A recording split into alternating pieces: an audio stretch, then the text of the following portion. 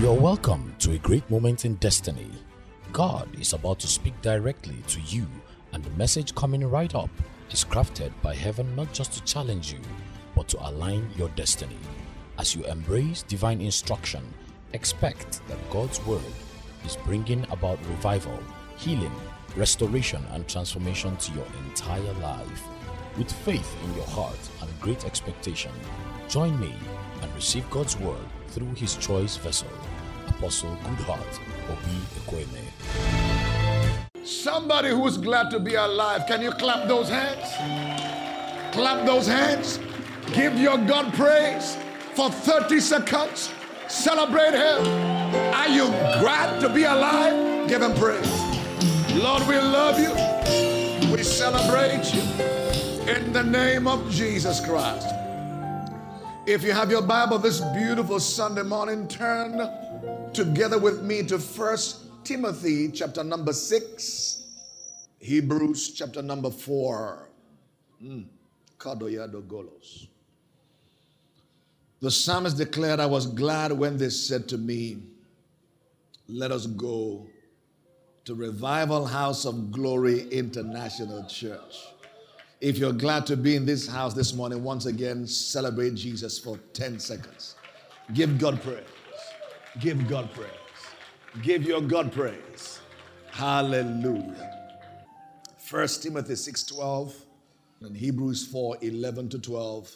Let's read together one verse, chapter 6 of 1 Timothy. 1, 2, 3, go. Fight the good fight of faith. Lay hold on eternal life, whereunto thou art also called, and hast professed a good profession before many witnesses. Once again, let's read together.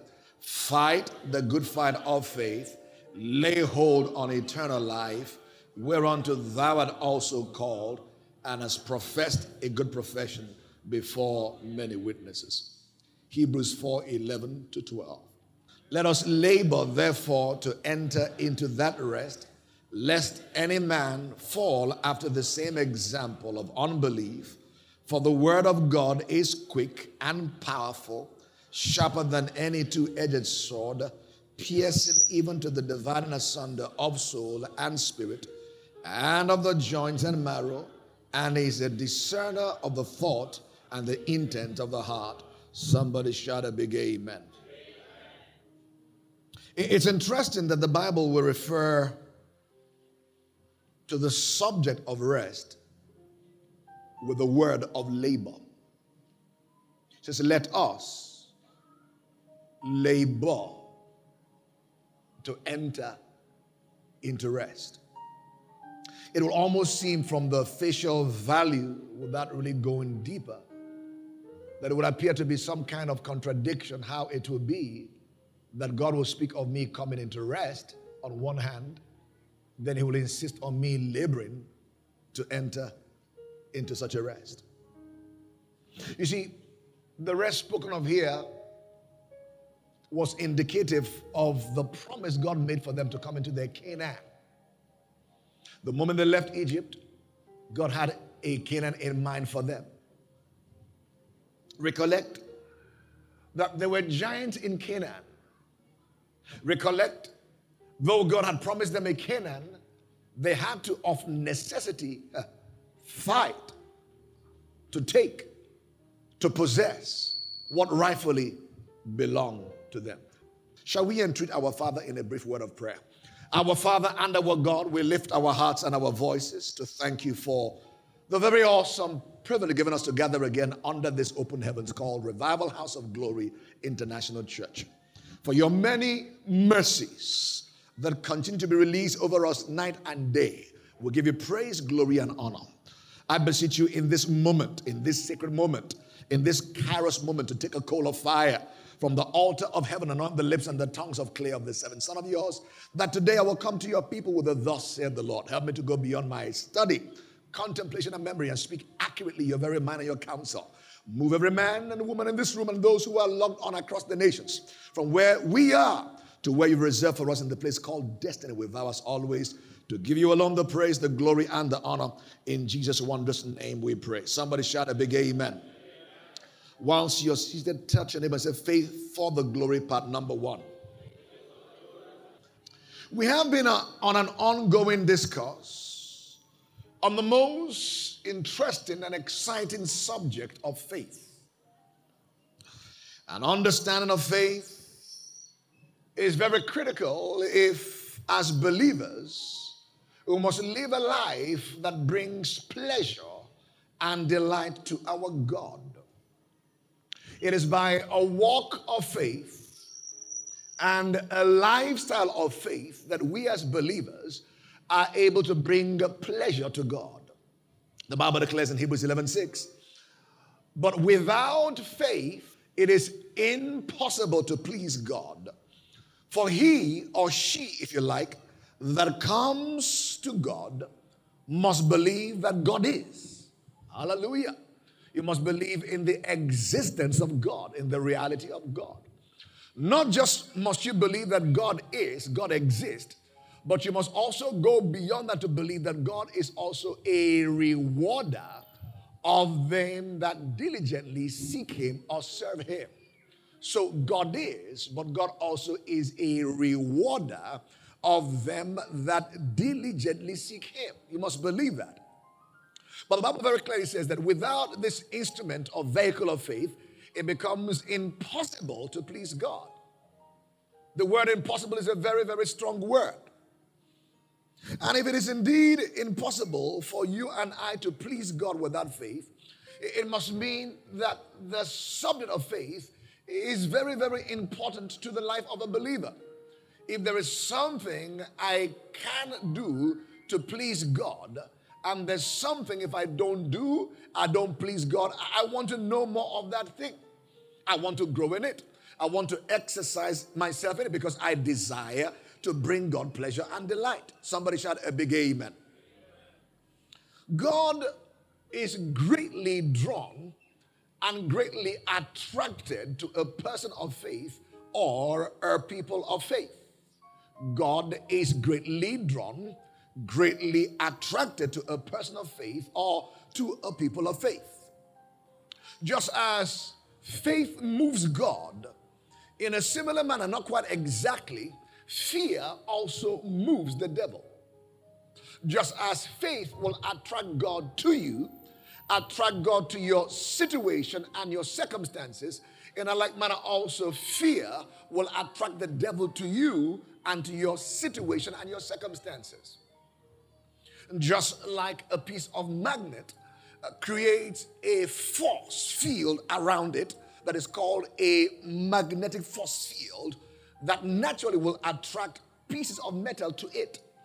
Just like if you throw a little piece of metal into a container with pins, throw a piece of metal, magnet, into a container of pins, as you throw the magnet into it, something happens. Almost like there's a force field that draws the pins to the metal. Praise God.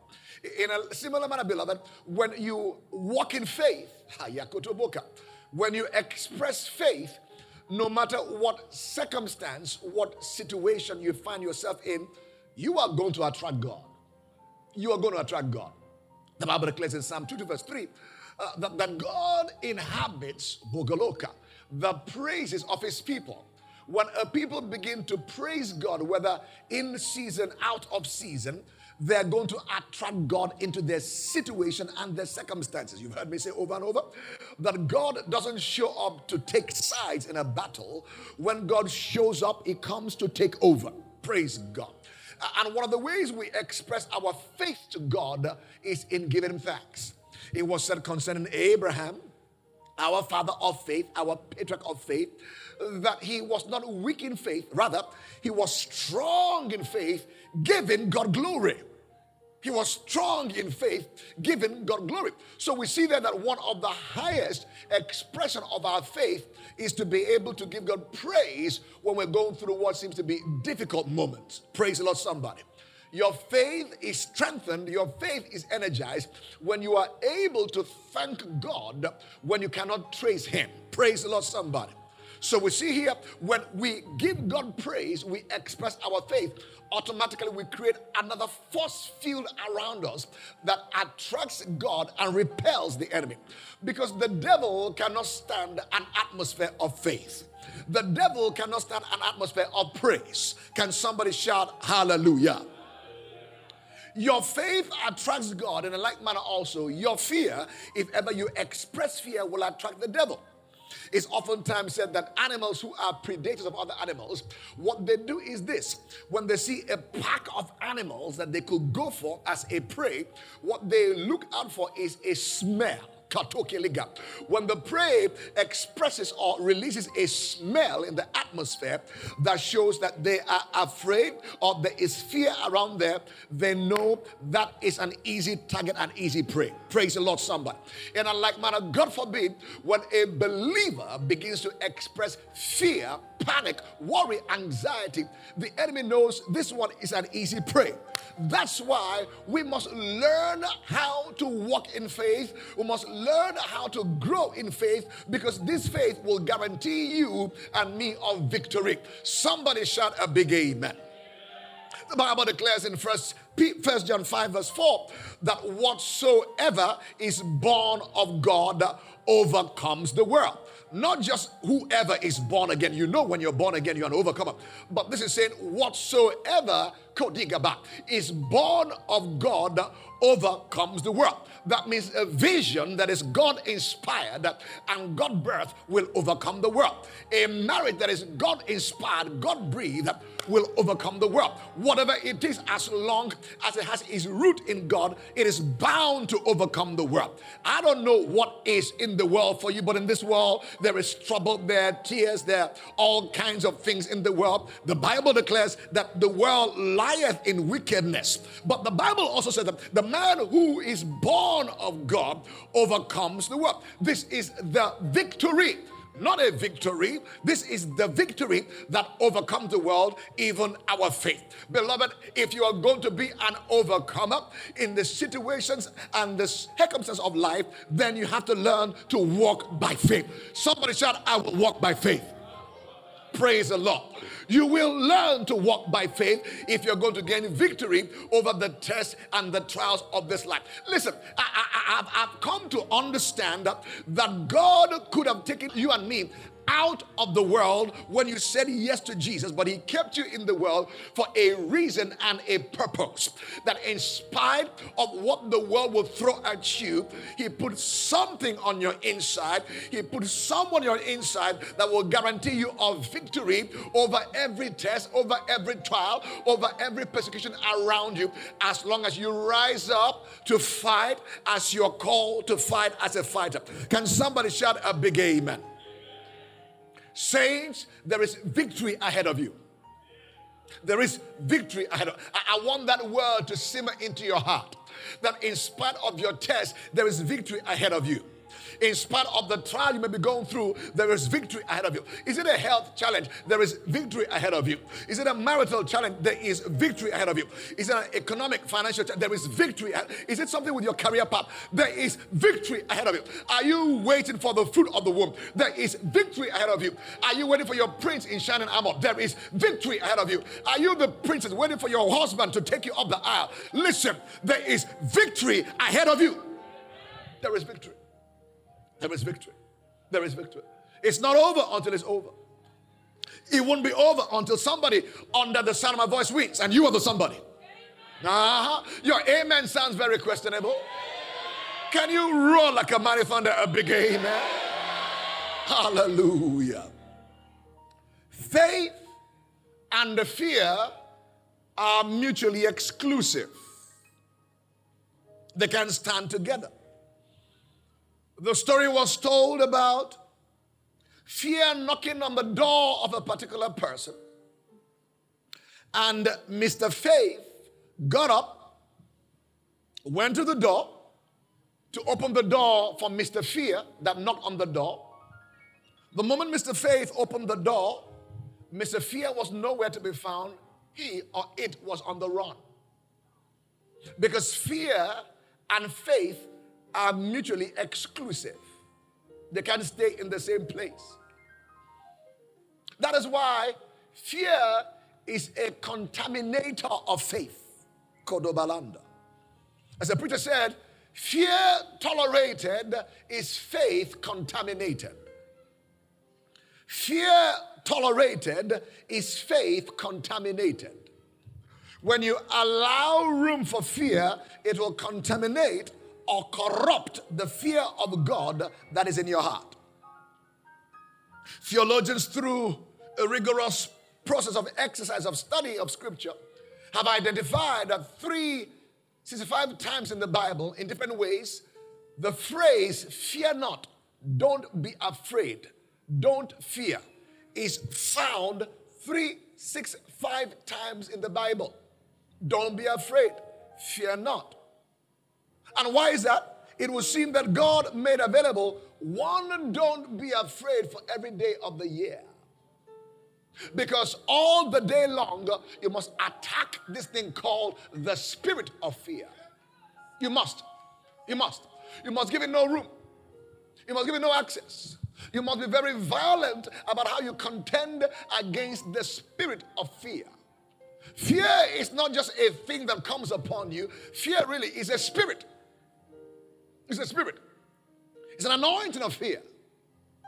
The Bible declares in 2 Timothy 1:7 that the Lord has not given us the spirit of fear, but of power, but of love and a sound mind.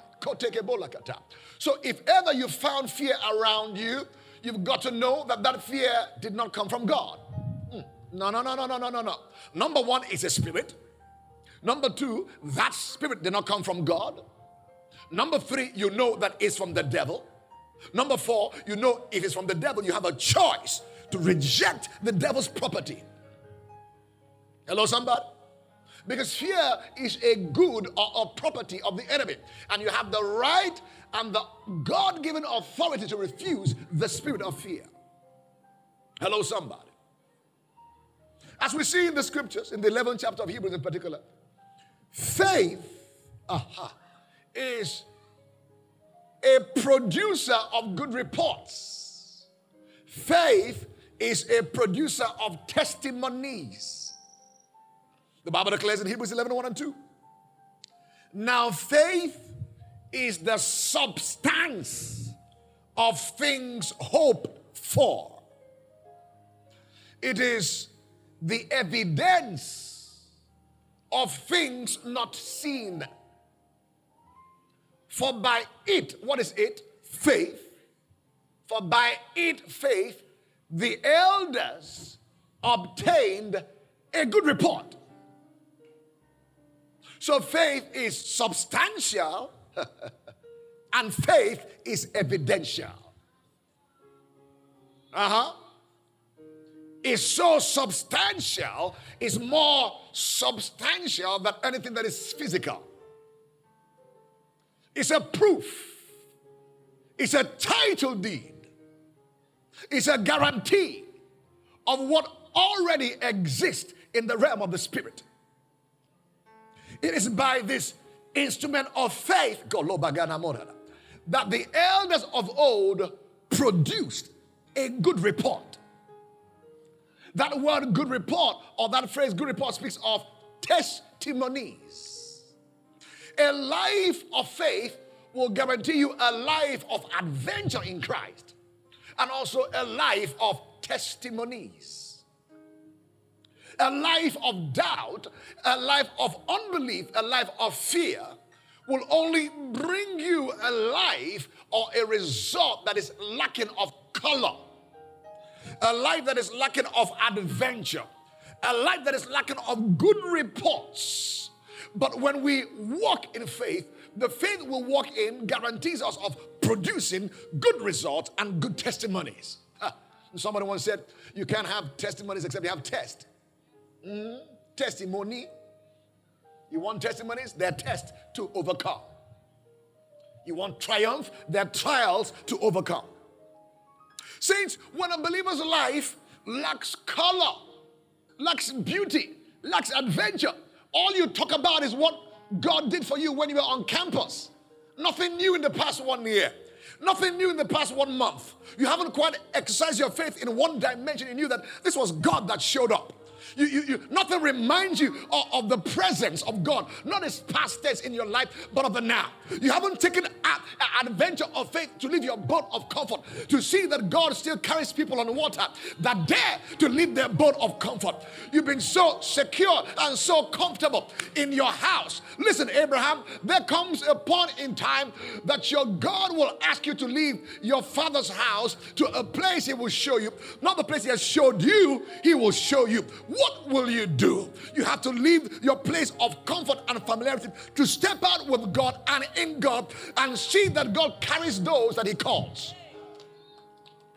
You want to see testimonies. You want to see glory. You want to see exciting times. What kind of risk have you taken? Listen, faith is a risk. But you see, it's not just any kind of risk. No. The risk of faith is insured by the blood of Jesus Christ. The risk of faith is insured by the name of Jesus Christ. There is no better insurance policy as the policy that is in the blood of Jesus Christ. It's insured risk. Your guarantees, if you step out, He will carry you. Go take a boat. Many of you are crying out for something new in your life. God, do something new. God, I want to see change. God, I want to see a move of the Holy Ghost. The question is, how much have you been willing to let go of and step out? You never know that God does miracles until you're in a place where you need them. If I hadn't stepped out from where I stepped out 2 years ago, I wouldn't know there was such a place called Golden Bird Event Center tied for this assignment. You want to see glory? God is asking, you have to trust me for the glory. You've got to believe me for the glory. You can't remain in a place of comfort and think you see glory there. No, just forget the former things. Isaiah 4:3, 18 and 19. You've got to learn to forget the yesterday. I know you are a mighty apostle, mighty prophet, mighty teacher, mighty pastor, but God said, forget it. I want to do new things today. I want to give you new memories of who I am today. I am not just I was. No, I am. Moses said, who shall I tell Pharaoh you are? Who will I tell your people that you are? Tell them, not I was, not I will be, I am. God wants to show you He is your healer. He wants to show you He's your provider. He wants to show you He's your protector. He wants to show you He's your peace in the middle of the storm. Can you trust Him? The Bible declares in Proverbs 3 verse 5, trust the Lord with all of your heart. Lean not to your own understanding. Acknowledge Him in all of your ways. He will direct your path. We tend to trust our feelings. We lean on our understanding. But we have to trust the Lord and lean on to our own understanding. But we trust our understanding. We fail to lean on the Lord. Faith is a good report producer. It will produce testimonies unending. Saints, you need to determine that these teachings you're hearing are not just going to help to increase your notes for the year, but I want to challenge you to determine and desire that your faith is going to be cranked up to the next level. That you are going to believe God for the unbelievable.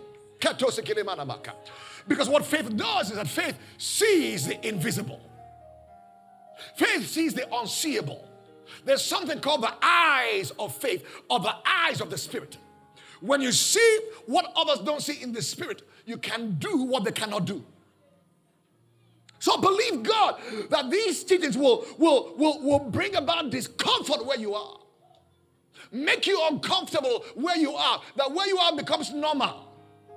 That you will not be satisfied by knowing the God of yesterday only, the God who moved when you're on campus, who moved when you're on a job 5 years ago, but the God who is the air that I am.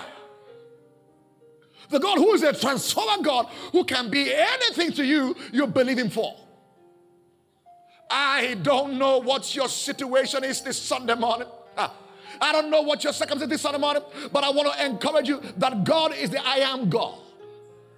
Ain't nothing this God cannot do. He is the creator of the heavens and the earth. The heavens for His throne, the earth for His footstool. He is your I am that I am. At the graveside of Lazarus, Martha said, well, I know in the resurrection You will do this and that. He said, no, don't post-date me. When I show up, I am. And I'm showing up here now. Lazarus, come forth. I want to declare to somebody under the sound of my voice, ain't no post-dating your miracle to resurrection. No. Not to some future date. Not to some date in the year 2019. Not November. Not October. Not September. Not August. Not even July. Now, if you hear his voice, harden not your heart as in the day of provocation. Now is the moment for your miracle. Now is the moment for your healing. Now is the moment for your change. Now is the moment for your conception. Somebody shout now. Faith is now. Hebrews 11:1. Now faith is. I see the healing of the Almighty God released over somebody right now. His healing virtues erupted in your bones, in your joints, in your ligament. Right now. As Simon Peter preached in the house of Cornelius, the Holy Ghost fell upon those who heard and believed. As I speak the word of God, as I declare the counsel of Abba Father, to those who believe, to those who hear, the Holy Ghost falls upon you to confirm in the name of Jesus Christ. That means somebody is going to walk out of this hall not the same person. You are going to walk out knowing that you just moved into a house of transformation. The Bible declares when the Lord does turn around our captivity, we shall be like them that what? Dreams. God to pick it. Everything is changing. Everything is changing. Genes are changing. Oh yeah. Bone structure is changing. Heart condition changing. Liver, kidney changing. Brain cells changing. Somebody shout, I believe I receive. Katabalamana. As Peter spoke in the house of one Cornelius, the Bible declares, and the Holy Ghost fell upon them that heard and believed. The Holy Ghost fell. The Holy Ghost fell. It was said concerning the disciples of old in Mark 16:18-20 that they went about proclaiming the gospel, and the Lord went with them, confirming the words they speak with signs, wonders, and miracles. Isaiah 4:26. He's the God who confirms the word of his servants, performs the counsel of his messengers. My assignment is to open my mouth and speak. His responsibility is to confirm his word in my mouth. I decree that now is your moment.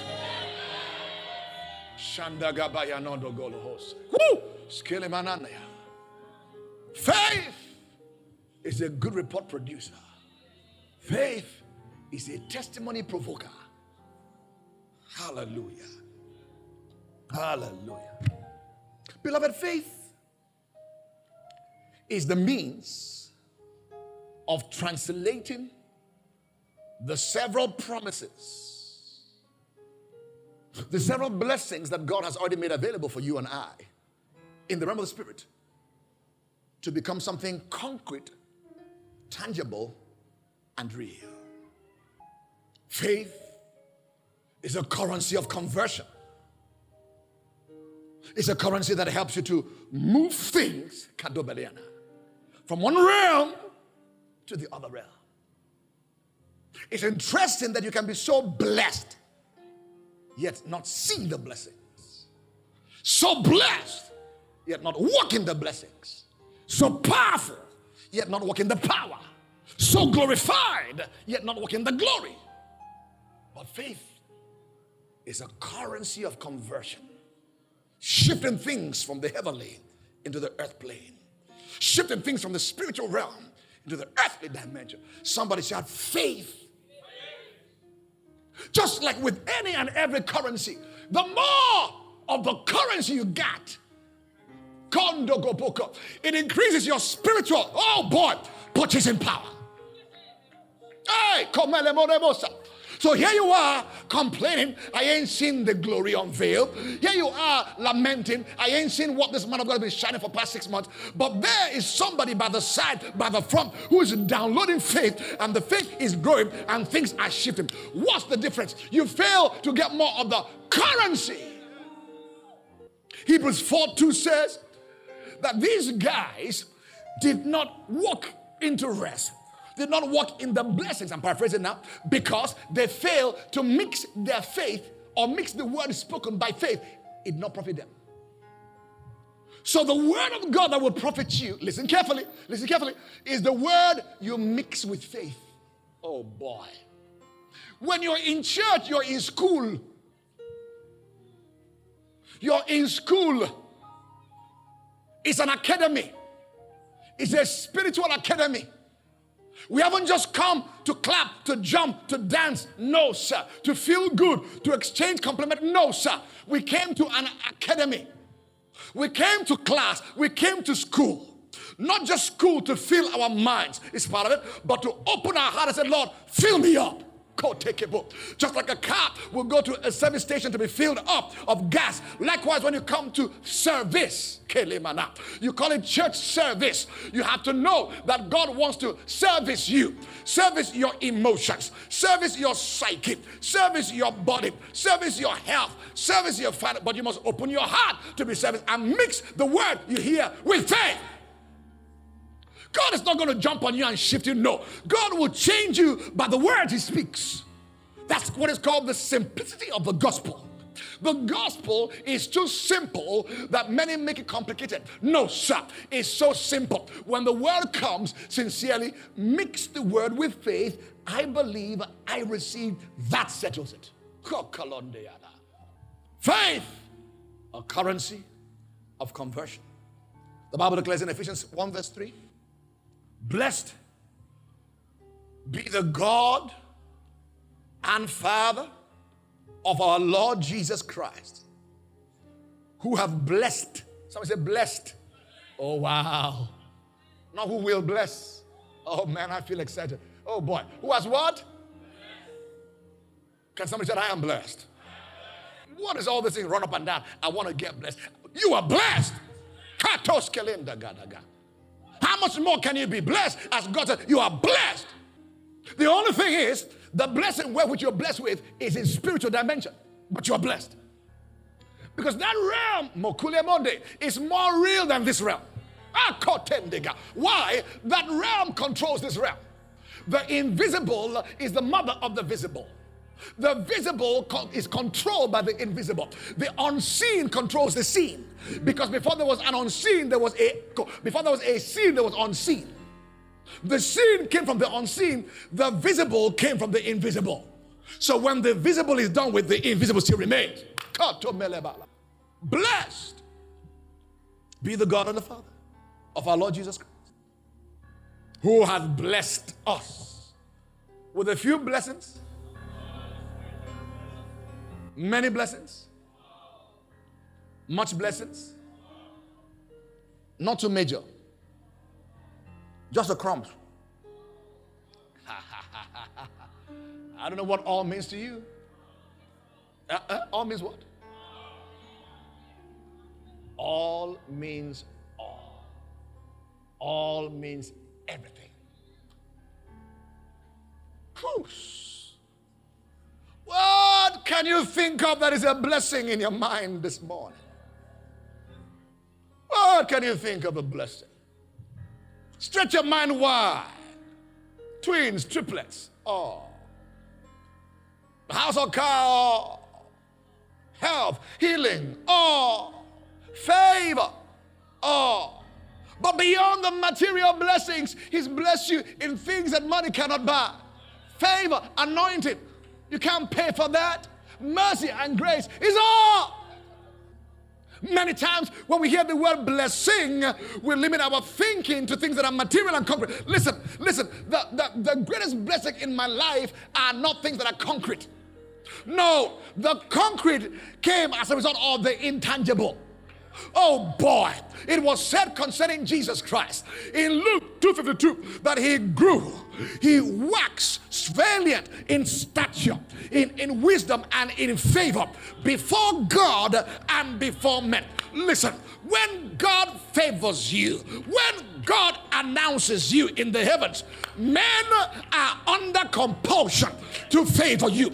And I want to declare to somebody under the sound of my voice, as a participant of this apostolic house and prophetic company, that you are the favored of the Lord. Joseph, the hand of the Lord is upon you. Whether you find yourself in the pit, you are favored. Whether you find yourself in the prison or Potiphar's house as a slave boy, you are favored. Somebody said, I am favored. Money cannot buy the favor of God. When God smiles upon somebody, I believe. Somebody who believes Abba Father is smiling upon you right about now. He's not against you, he's for you. Jacob, at his older age, he thought and assumed his son Joseph was dead. He lamented, said, Joseph is dead, and Benjamin, my pet, has been taken. He said, all these things, they are against me. He failed to understand that Joseph, he thought was dead, was a king in Egypt. That as a matter of fact, the things he thought were against him were for him. Romans 8:31. What shall we say concerning these things? If God be for us, who can be against us? I said that to say this to you. Like Jacob, you may think that your being sacked 3 months ago was against you. You may think your girlfriend you dated for 6 years, 7 years, that walked out on you, said, I won't marry you anymore, was against you. You may think the way you were born at the back tracks of life. Listen, nothing is against you. These things are working together for your good. Somebody, anybody, everybody shout, I believe I receive. I believe I receive. You may not feel it, but I believe I receive. It's working together for your what? Good. Don't let the devil intimidate you by your circumstance. No, I'm on a journey. No, this is not my last image or last picture. No, there's a bigger picture before me. I see myself beyond now. Beyond today, I see there's another day. Beyond the 23rd day of June, I see a brighter day. Tomorrow. These things are not against you. They're not against you. They're not against you. I look back in hindsight. The things that I thought were against me yesterday, they work together for me. You know what? If I didn't walk out from where I walked from, 7th floor, I wouldn't know what I know today. 2 years, the God I serve has begun to give me recovery of things I thought I lost for 21 years, working for somewhere else. 2 years. 2 years. I've seen things I did not see in 21 years. 2 years. Recovery. I prophesy to somebody under the sound of my voice, divine recovery. Whatever was lost, you are about to find it. David said, shall I pursue? Shall I recover? God said, pursue. You will overtake. You will recover all. Somebody recover lost time. Somebody recover lost years. Recover lost anointing. Lost favor, lost anointing, lost graces. May your missing axe head be found in the name of Jesus. Nothing's against you. No, nothing's against you. It's working. It's working. It's working. The rejection is working. The refusal is working. Oh, yeah. No. No! It's working for your good. I don't know how long Hannah waited. Listen to me. Listen to me. I don't know how long Elizabeth waited. Listen to me. But the kind of child Hannah had, when there was no prophetic voice, Eli had gone senile and blind, no light in Israel again. God said, I want a voice. I want a prophet. I want to carry up my voice. Hannah said, let's sign a deal. You give me a son, I give you your prophet. Kapulegeboskata. Penaniah mocked Hannah. Oh, Lokoto Begabo. They're your peers who have been mocking you. Elomanakaboka. The mockery of men shall make you. I speak from my belly as a sent one. The mockings of men shall make you. Their mocking shall be a backdrop for your signing. Somebody shout, I believe I receive. A Samuel showed forth on a backdrop of delay. The woman who cried night and day, give me a son. The kind of son you have after that delay can't be normal. It can't be normal. I can't. It will be, you'll be surprised if I do a normal ministry. Won't you be surprised? I'll be surprised myself if it's normal. Nothing normal about this place. Elizabeth waited. She was a daughter of Aaron, a prophetess, a woman of God. Husband, a priest, a pastor. Faithful in the Lord's house. Yet, womb closed. On account of the delay, a child came from the old womb of Elizabeth. That person was called the prophet of the highest. Kandokoko, the forerunner of the Messiah. The one who announced him. I'm but a voice. I'm not worthy to loosen the light of his son. I'm just a voice. Crying, prepare ye the way of the Lord. Called the prophet of the highest. How did he come? Old womb. Isaac laughter came from what? Old womb. Sarah. What am I saying? The delay is not against you. My biological clock is ticking. Time is against me. I've lost too much time. I came to tell you, my God and your God is the God that manipulates the time. He can change times. Whoa! He can change seasons. Ask Daniel. I pray this Sunday morning that God will manipulate time. Wow! In your favor. Somebody say yes. You have just experienced the preaching and teaching ministry of Goodheart Obi Ekweme, lead pastor of Revival House of Glory International Church, Rogic, and the apostolic leader of the Horn of Revival Ministry, a global outreach ministry mandated to carry the torch of revival across cities and nations. If you would like to ask a question, share your prayer request or testimony, or get more messages or books from Apostle Goodheart, please call or text 0805-223-4444 or email info@rogic.org. That is info@rhogic.org.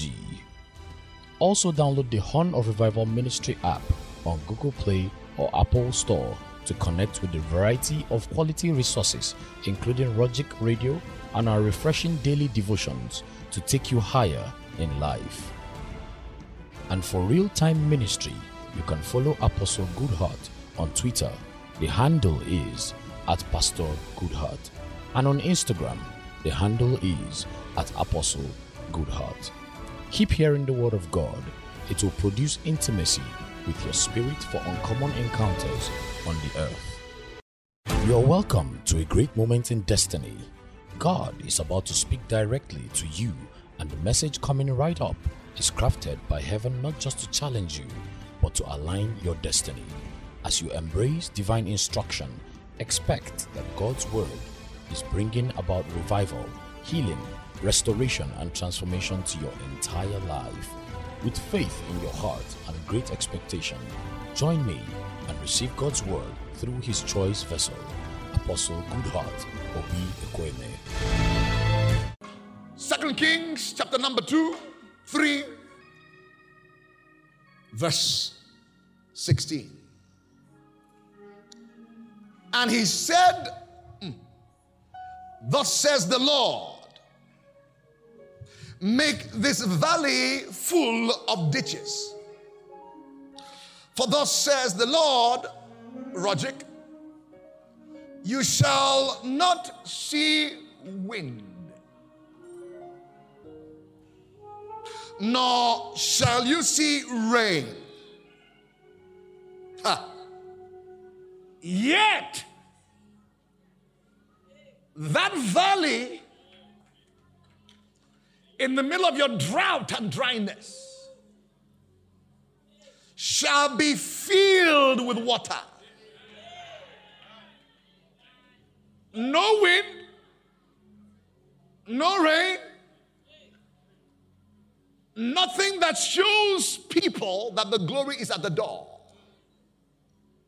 But suddenly,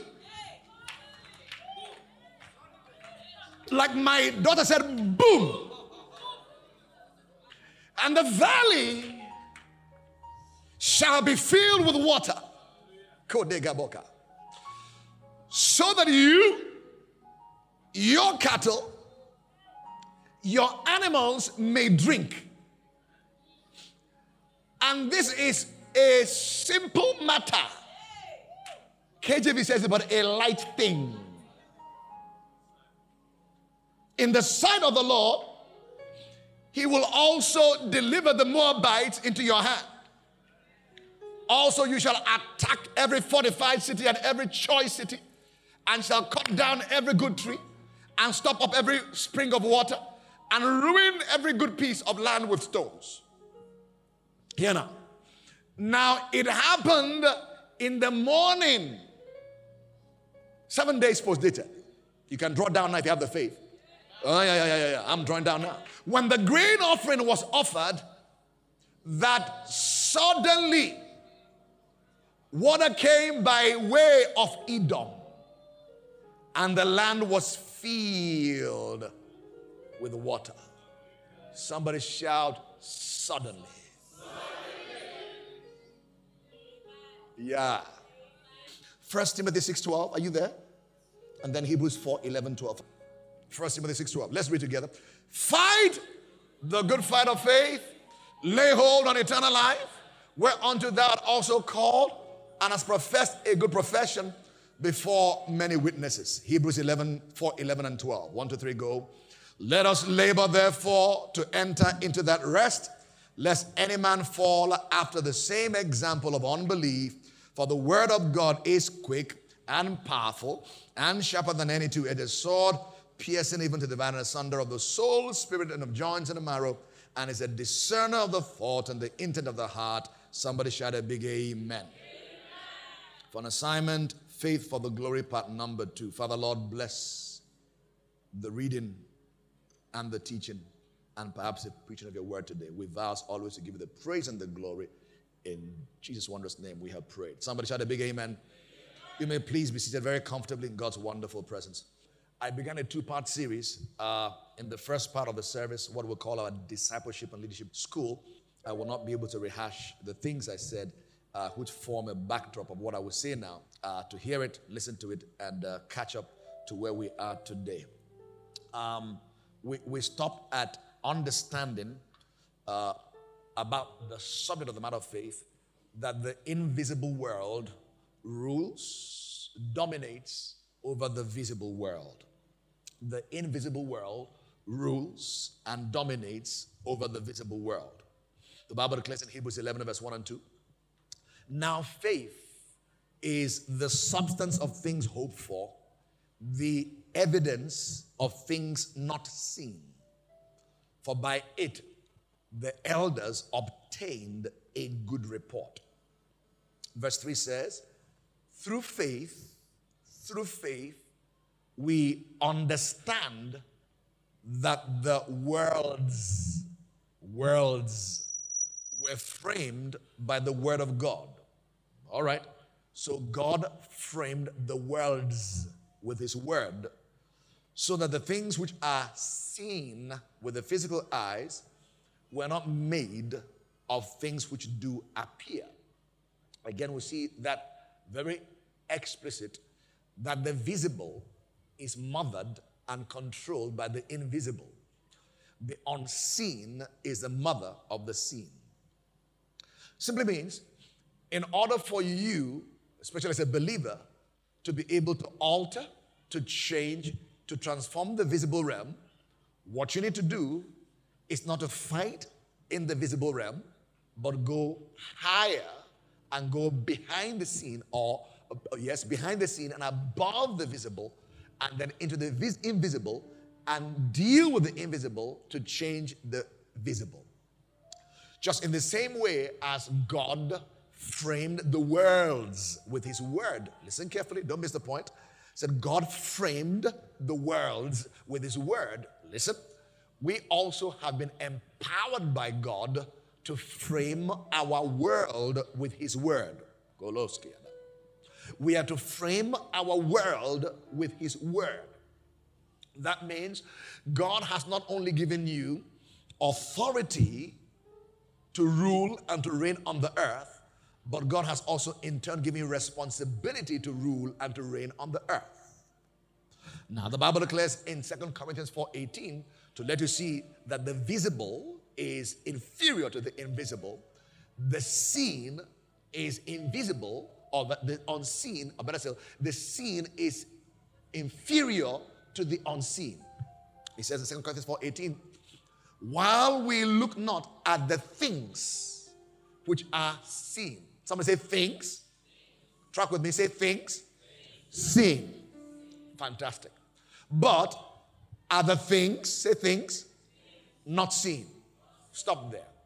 So there are things in the visible world that are seen, but there are also things in the invisible world that are not seen. So there are things. So a thing does not have to be touched or felt.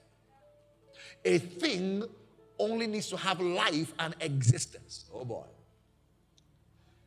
We look not at the things which are seen with the physical eyes, the version says, but at the things which are not seen with the physical eyes, but are seen with the spiritual eyes.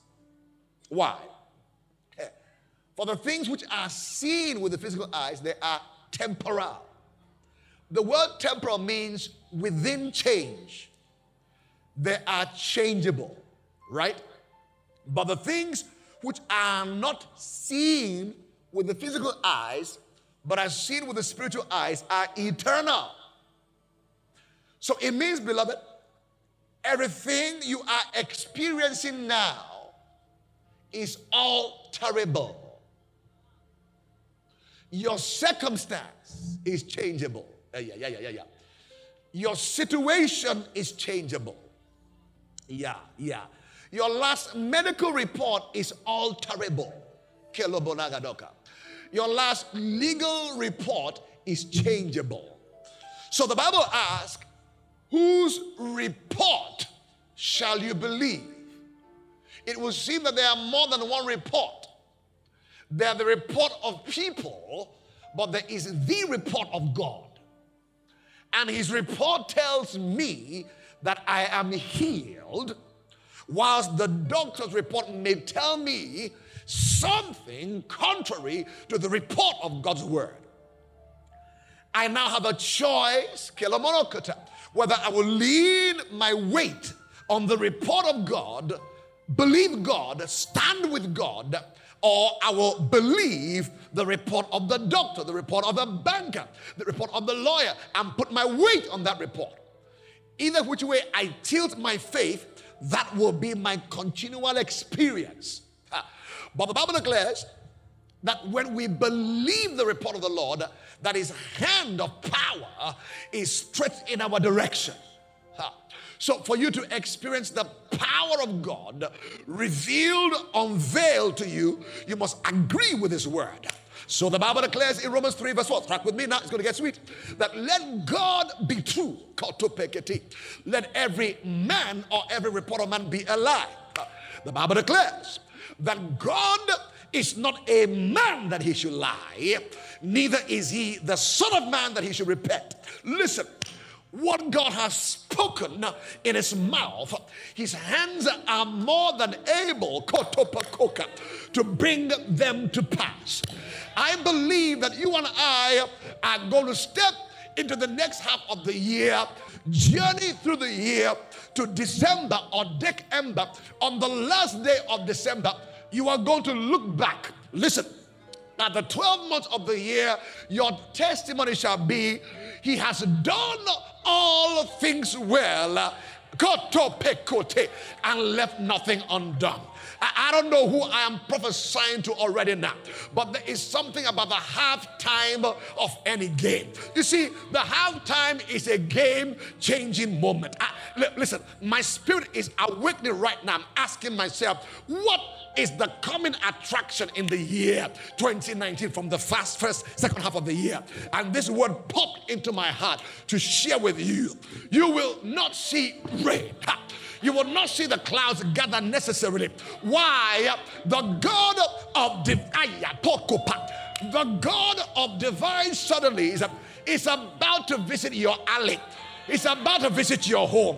It's about to visit your family. About to visit your mind.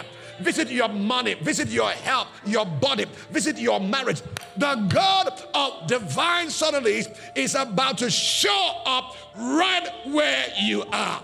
I believe in the coming half of the year, it shall be said that the psalmist declared that when the Lord turned around our captivity, we shall be like them that doth dream dreams. Listen, oh boy, get ready. God, Jesus said to Nathanael, you've seen something, you will yet see great things. Let me prophesy to you, Roger, as one sent to you, carrying the voice of God for you and to you. You will yet see great things before this year is over. Kapoka, somebody shout a big amen.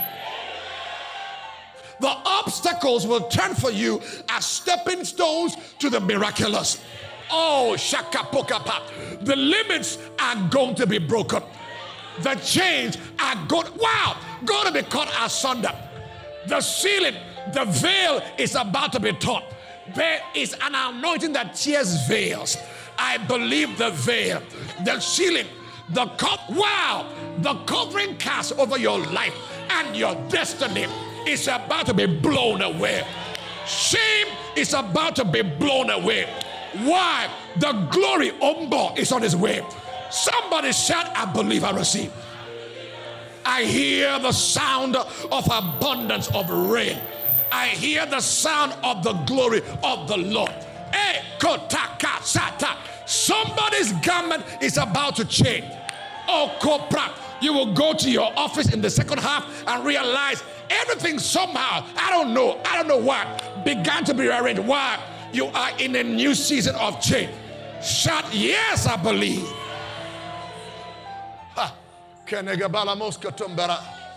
Everything is about to change. The amplified version, I feel something here. Kromono tokodegede, erobodingo ndonganda, efrobalotekete, akrombakate, lekopekete. Father, arise, prekotopekapa. Let every enemy of this gathering be scattered now. In the name of Jesus Christ. Shandagaba. Woo! Can you dance the dance of the second half of the year? Do some jiggle, some praise for the second half. It's called an advanced praise. How will you dance in July, August, September, October, November, December? What kind of dance? A two-step? Wow. Oh my. Joy in somebody's house. The sound of wedding bells.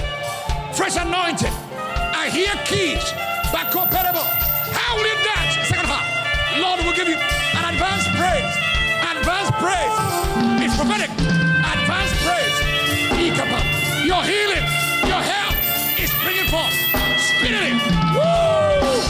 Wow. We are dancing in advance. We believe. We receive. We believe. We are believers. Wow. Wow. I believe you. I believe you. Glory unveiled is a reality. Wow. Wow.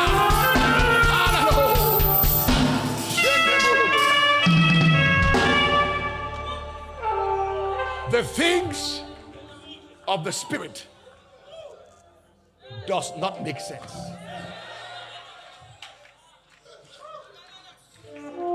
Some of you are watching. What are they doing? You don't understand. You don't understand. We are seeing what you don't see. We are dancing in advance. We're giving God glory. And by so doing, our faith is strengthened to embrace the great future that God has in store for us. Somebody shout, I believe, I receive. I believe, I receive. Hallelujah. You may be seated in God's wonderful presence. Hallelujah. Father, we give you praise. Wow. The Amplified Version of 2 Corinthians 4:18, I read to your hearing. It says, so we look, wow, not at the things which are seen, but at the things which are unseen, beg your pardon. For the things which are visible are temporal, listen carefully, just brief and fleeting. But the things which are invisible, so there are things that are invisible, they are everlasting and imperishable. As we look at the creation story in Genesis 1, we'll see how God did it. And by the way, how God did it is how God expects for you and I to do it. Why? Ephesians 5:1 says that we are to be followers of God. Another version, I believe is NIV or NLV, says we are to be imitators of God. So we're not only to follow God as God is our shepherd, we follow him, but we're to imitate him. The first level of learning for a child is to imitate. In the first few years, it is said in the first 7 years in particular, mostly the learning process of a child is by observing and imitating those around him.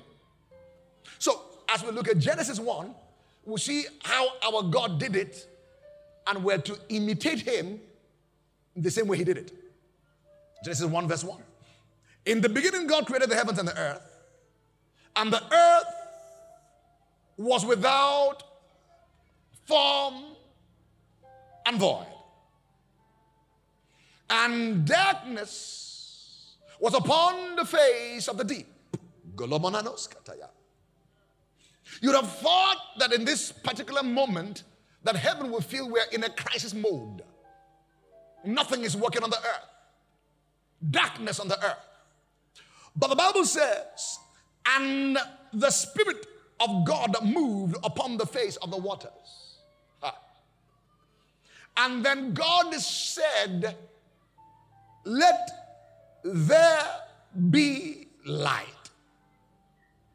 And there was light. If only you can get the attention of the Holy Ghost in your situation and circumstance, you can declare his word, that thing is about to change. The Spirit hovered, just like the Holy Ghost is hovering over your marriage, hovering over your health condition, hovering over your financial condition. But what God expects you to do is to imitate God. Don't panic. Don't pull out your hair. What you need to do is to speak the word. Closed mouth, you've heard me say over and over, is tantamount to closed destinies. Many a time, we are one word away to our next breakthrough. Yeah, one word away. The question will be, will you be daring, audacious enough to declare the one word? To declare that this is not my last day. To declare that I'm a man on a journey. This is not my last picture. I am work in progress. To declare that I know my best days are still in front of me. How do I know that? Because God said it in his word. He said in Proverbs 4:18 that the path of a just man, and I'm born again, I'm just, not just because I am perfect, I'm sinless or spotless, no, just because I'm blood washed and blood bought. I'm just, the Bible says, the path of a just man shines brighter and brighter and brighter. Listen, are you 70 and 80? You're winding down. You can't wind down. It says, at old age, you will be fruitful. Have you heard about the boy called Moses? At 120, this boy, his eyes were not dim. No goggles, no glasses. His physical force was not abated. Guess what? Moses twice was in the mountain 40 days before the Lord. I believe there's something about being before the Lord. They that wait upon the Lord, whether old, whether young, they that wait upon the Lord, what? Shall renew their strength. They shall mount up with wings as eagle. They will run. They will not faint. They will walk. Listen, the key to strength is God's presence. What you eat is important, not that important. Exercise is very good, not that important. Listen, the most important thing is that clock in with the Holy Ghost. It's not what you do in church once a day on Sunday. Some of you Sunday, they are praying Christians. You need revival. You don't show up on Wednesday. You don't show up in prayer meetings. Listen, the more you show up in corporate gatherings, there is a download in every meeting. There is something God is doing in every meeting that is line upon line upon line. He's building a picture. You miss one service, you've got to play catch up. They that wait upon the Lord shall renew their strength. Isaiah 40:31. What did God do? God said, let there be light. The same creative words with which God created the heavens and the earth, he placed in our mouth to also frame our world with his word. You can frame your world with his word. You can frame your marriage with his word. Frame your business with his word. When men say there is a casting down, you frame your business by declaring, for me and my household, there is a lifting up. When men say the Nigerian economy is down, it's bleak, can anything good come out of Nigeria? He said, no. Water is coming from the rock for a people of covenant. He said he will make a way in the wilderness. He'll cause water to flow in the desert. My case is different. There is a covenant of exemption over God's own people. Oh, in Goshen, the storms that came upon the other part doesn't come upon them. No, there is a preservation of God's people. Listen, you are under a covenant that cannot be broken. Psalm 89:34 says, my word will I not alter, neither will I break the covenant I've made with you. What God said with his mouth, his hand is powerful enough to bring to pass. Say Psalm 107:2. Let the redeemed of the Lord say so. You are one word away to your next level. I pray you believe these words. I pray you hear these words. Jesus illustrated what I'm teaching you on a particular day in Mark 11. He was hungry, the Bible says. I didn't say so. The Bible says so. He saw a fig tree with leaves. Happily, as KJV says, he came to it thinking he would find fruit there. Didn't find fruit there. And then he cursed. He cursed the tree. He cursed the tree. And he moved on as though nothing happened. The Bible records by the next morning, as they passed through the same place, one of the disciples said, Master, is it not the fig tree that you cursed only yesterday? The Bible declares that fig tree dried up from the root.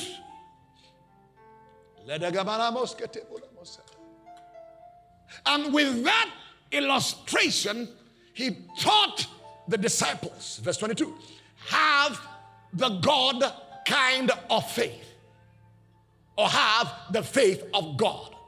Then shows how the faith of God operates. If thou shalt say to the mountain, be thou removed, and you say it strong, audacious enough, without doubting in your heart, thou shalt have what you have said. Thou shalt have what you have said. When you say it, you believe it and you receive it. But oftentimes, there is a time period between when you receive it to when you what? Have it. Oh, are you here? Oh, yeah.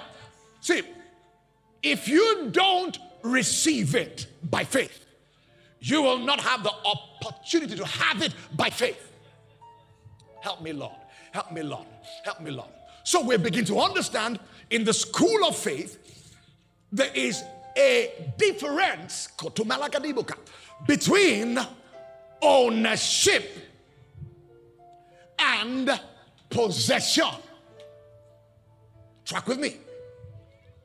It is possible, listen now, to own something you are yet to possess. Are you here?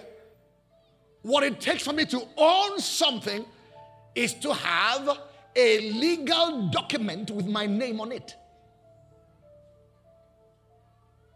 So I could own a land. Okay, let me be practical.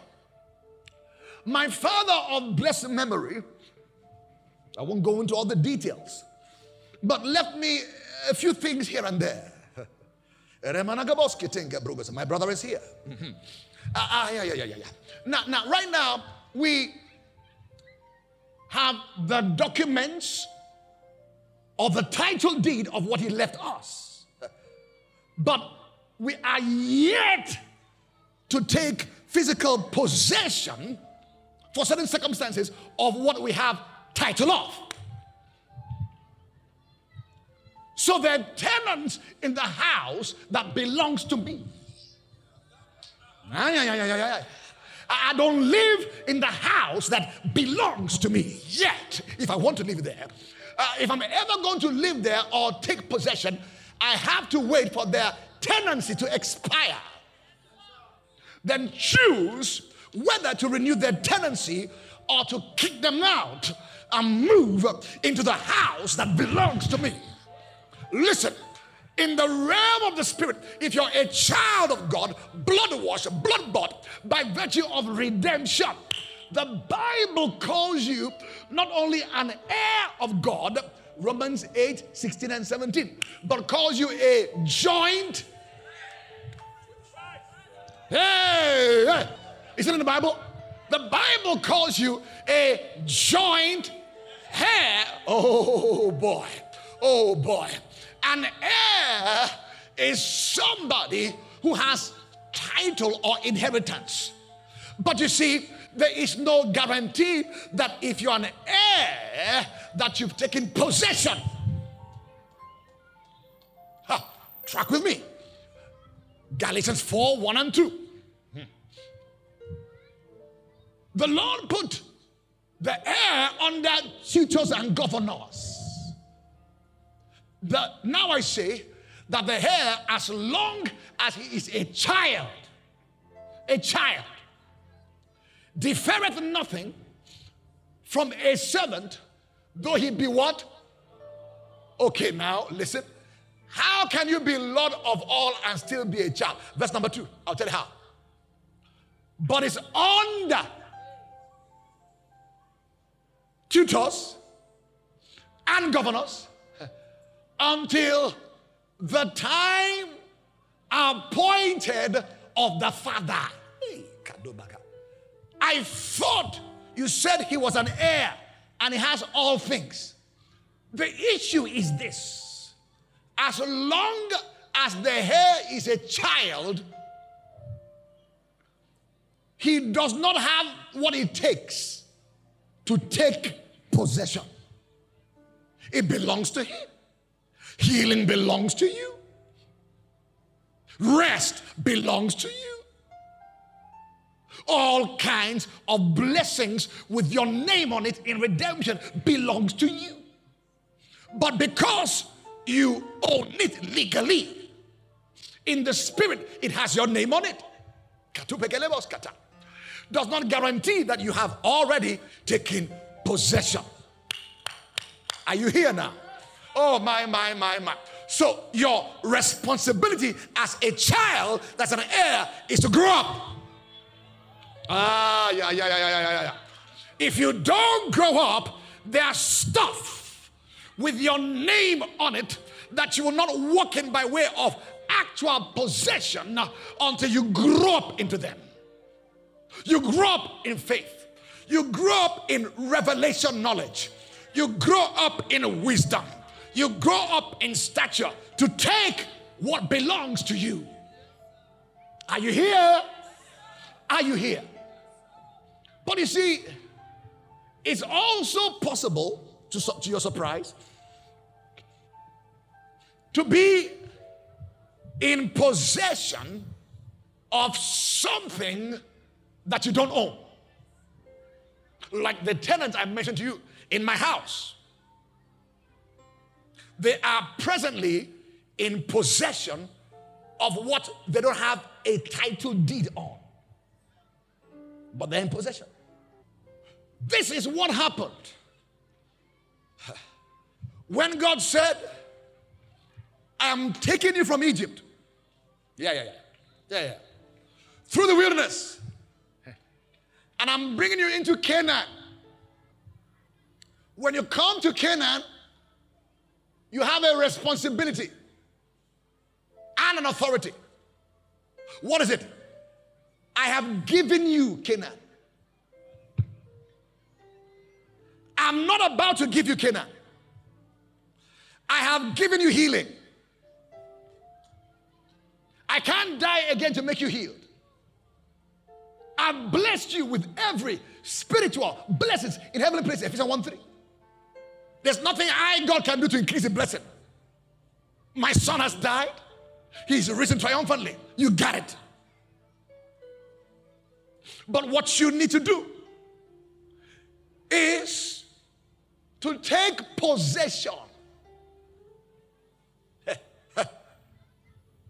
And one of the things you do in taking possession sometimes is to evict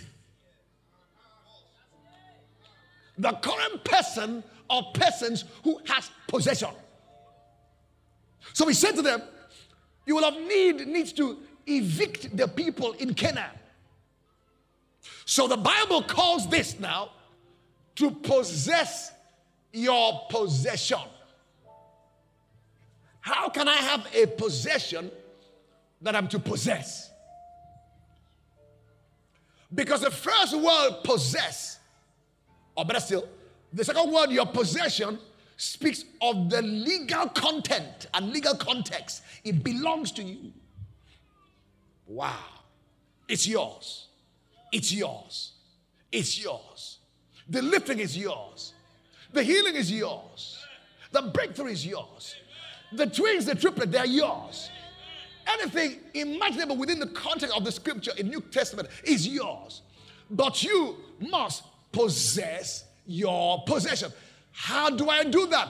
By faith. Are you here? Are you here? It's by faith that you take what belongs to you.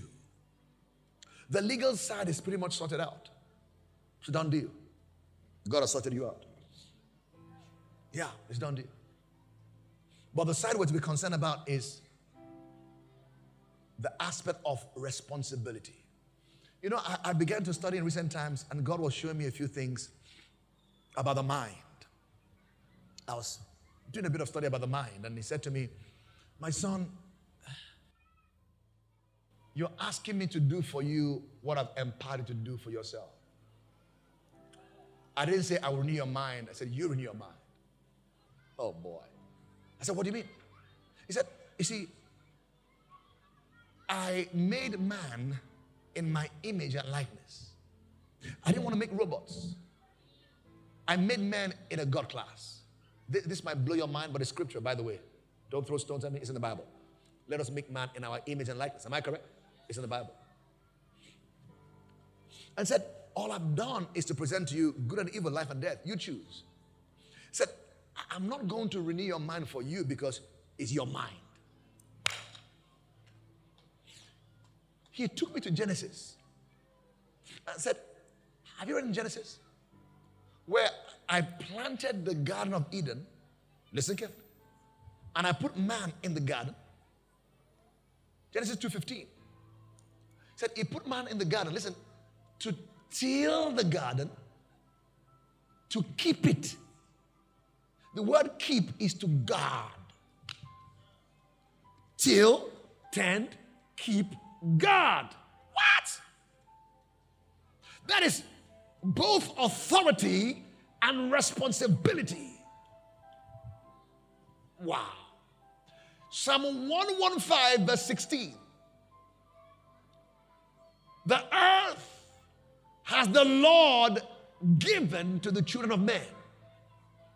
The heaven, even the heavens belong to God. But the earth He has given to the children of men. That means the responsibility of the governance of the earth has been given to you. To guard it, to keep it, to tend it, to preserve it from any external force is given to you. It's both authority and responsibility. If you are going to walk into your Canaan, you need to do so by faith. By faith. By faith. By faith. There was no other way to enter Canaan except by faith. The Bible declares, Zechariah 4:6-7, not by power, not by might, but by my spirit, says the Lord. Who art thou, O mountain, to stand before Zerubbabel? Thou shalt come tumbling down with shouts of grace. Grace. It will take grace and faith to come into your Canaan. Let me put it this way. As we think about glory unveiled, there is a faith you require for the glory. The glory is beyond what you can labor or toil for. It takes faith. It takes faith. You must believe that God loves you enough to make available His glory to you. Remember, we learned some Sundays ago that the foundation of true faith is love. Galatians 5:6. Faith works by love. So your knowing God loves you becomes the foundation to believe God. It's easy to believe who loves me. I don't struggle to doubt or to believe my wife. I know she loved me for 20 years. She loves me. Stuck with me for 21 years. So when you know the love of God, it's easy to believe God. The land is yours for the taking. It will require faith. It will require faith. 2 steps to possess your possessions. Number 1, you have to know what is rightfully yours. What is rightfully yours? Aha! When you know your right, when you know what you have ownership over, yeah, you can fight for it. Because I know my biological father left me a document with a title deed with my name on it. No tenant who has possession can harass me. Oh boy. Do you get that? When you know your papa's will includes health, vigor, success. If that word success angers you, it's in the Bible. I'll give you Bible. Joshua 1:8. This book of the law shall not depart from your mouth, but thou shalt meditate therein day and night, that thou may observe to do the word of God. And by so doing, you will make your way prosperous, and God will give you what the Bible calls good success. That must be good success and bad success. The one God brings, God will keep. Oh yeah. Oh yeah. The one God brings will not lord it over you. You'll be the master. Oh yeah. The one men bring will lord over you. Instead of driving the car will drive you. Instead of wearing the shoe will wear. Do you know some people, the shoes are wearing them?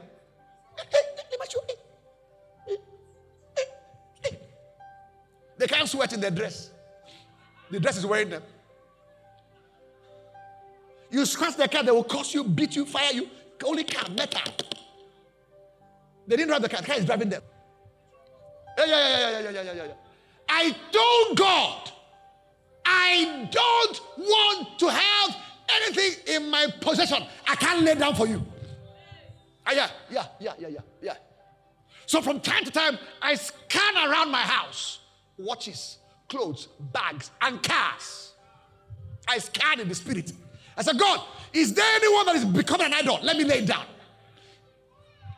That's how to live. You see, if you don't live this way, this prosperity they teach will catch you. Mama will overtake your heart. You won't even know when iron, you're bowing down before iron. Tinklets, jewels, jewelry, worshiping. Oh, my master. You think you're bowing before God? No, you're bowing before watch. You can't serve God and mammon. You must be careful not to allow mammon to take 1 inch of space in your heart. Lay it down. That's the power of sacrifice. When God calls for sacrifice, many times He wants to save your soul from idolatry. People are worshiping shoes. It's foolish, but it's true. In those old days, it's bowing down to trees and metal, but now it's just suit, shirt, car, house. There are some kind of material blessings I don't want, I don't desire. I don't desire them. Unless they take me from my God.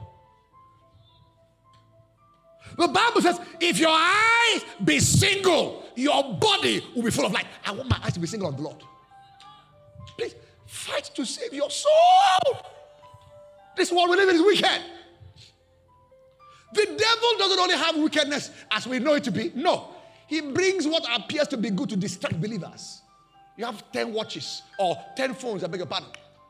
10 phones is tantamount to distraction. It's just, that is clear distraction. 1, 2, 3, 4. What are you doing? How will you feel comfortable in your house? There are 10 cars. 10 cars here. Am I prosperous? How?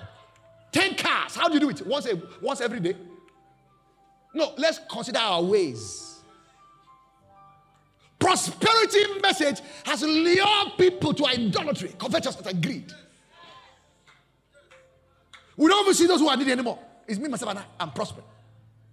The songs we sing, my God is bigger than your God. That's a bad song. Your God is not bigger than my God, it's the same God. That statement makes me become covetous. I want your own God. I'm sorry to say, forgive me. You know, I'm a rough preacher. You should live a life that you can close your eyes and sleep well. You set your conscience. You know, I admire those people who are they must be very mature in the spirit too. They can have very many things and still serve the Lord. I don't know, you know, simplicity, purity, humility is key to power. Simplicity.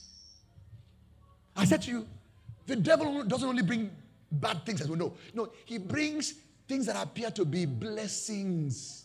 Please, if all you heard God say through my mouth today is, go home and scan your house. Scan your car lot. Scan your jewelry. Scan your wardrobe. Scan your bank account. Are there things perhaps God has been calling for, but you just refuse to hear? They may be contending for his place in your heart.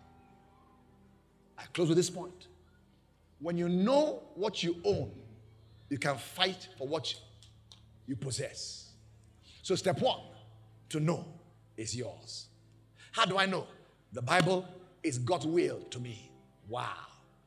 His promises, they're yes and they're amen. Just open it up. You have to learn what belongs to you.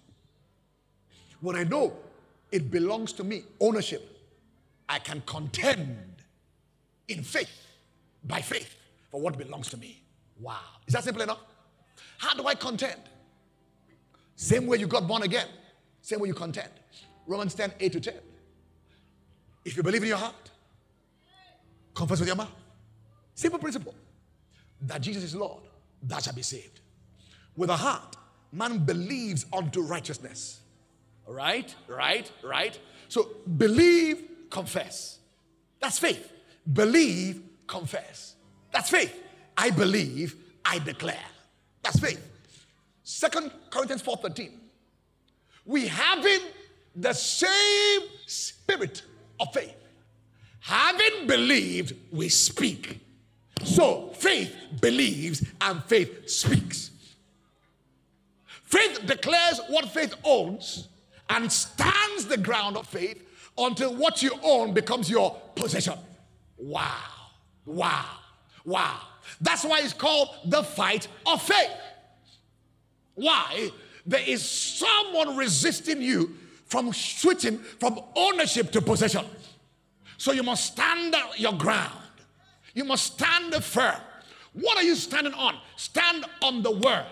Don't stand on political statements and philosophy and psychology and all the drama. No. Under pressure and test, those things will give way. It's only if you stand on the word that those things will not fail. Says the glory of a man is like a flower that fadeth, the flesh of a man like a grass that withereth, but the word of God abideth forever. If you build your life on the word, the storm will come, and it's coming. The billow will come, it's coming. The tempest will come, and it's coming. But if you're built on the word, and it takes time to build your life on the word. Stand firm, believe it, confess and declare it. Then the storms won't blow you away. Can you lift your hand up where you are and say, Lord, grace to fight the good fight of faith. Wow. I will not be of them that drop back.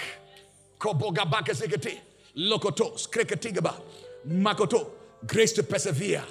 Grace to endure to the end. Are you praying that prayer? Are you praying that prayer? Please pray for 30 seconds. Lord, grace. Remember, it's not by power, not by might, but by my spirit, says the Lord. Lord, we receive help to walk in faith and by faith. The Bible declares that whatsoever is not of faith is sin. Romans 14:31. We want to walk in righteousness, want to walk in faith. Oh yes, let our faith please you, oh God. As a church, we thank you for faith for the coming glory. We believe glory unveiled is a reality. We express our faith for it, oh God. We will not miss you. We will not miss your visitation of power. Echo back up. We believe it's about to rain again. We believe the cloud is gathering. The showers are about to pour. We believe our change is coming. We believe the former and the latter rain is about to be released over our lives. We believe, oh God. So galos kandak. Somebody believes you for healing this hour. Believes you for transformation this hour. We thank you for it in the name of Jesus. You have just experienced the preaching and teaching ministry of Goodheart Obi Ekweme, lead pastor of Revival House of Glory International Church, Rogic, and the apostolic leader of the Horn of Revival Ministry, a global outreach ministry mandated to carry the torch of revival across cities and nations. If you would like to ask a question, share your prayer request or testimony, or get more messages or books from Apostle Goodheart, please call or text 0805-223-4444 or email info@rogic.org. That is info@rhogic.org. Also download the Horn of Revival Ministry app on Google Play or Apple Store to connect with the variety of quality resources, including Rogic Radio and our refreshing daily devotions to take you higher in life. And for real-time ministry, you can follow Apostle Goodheart on Twitter. The handle is @Pastor Goodheart, and on Instagram, the handle is @Apostle Goodheart. Keep hearing the word of God. It will produce intimacy with your spirit for uncommon encounters on the earth. You are welcome to a great moment in destiny. God is about to speak directly to you, and the message coming right up is crafted by heaven not just to challenge you, but to align your destiny. As you embrace divine instruction, expect that God's word is bringing about revival, healing, restoration, and transformation to your entire life. With faith in your heart and great expectation, join me and receive God's word through his choice vessel, Apostle Goodheart Obi Ekweme. Whilst you're still standing, I have about 15 minutes. Turn together with me to Joshua chapter number 1. Stand for 2-3 minutes with the man of God, and then you can be seated. Joshua chapter number 1. And if you will, please put a bookmark in Deuteronomy chapter number 2 as we dethrone one or two of your enemies. Dethrone your enemy. Joshua 1, I will read from the Amplified Version, multimedia. Just 2 verses, 10 and 11. Then Joshua commanded the officers of the people, saying, go throughout the camp and command the people, saying, prepare your provisions. For within 3 days you are to cross this river Jordan,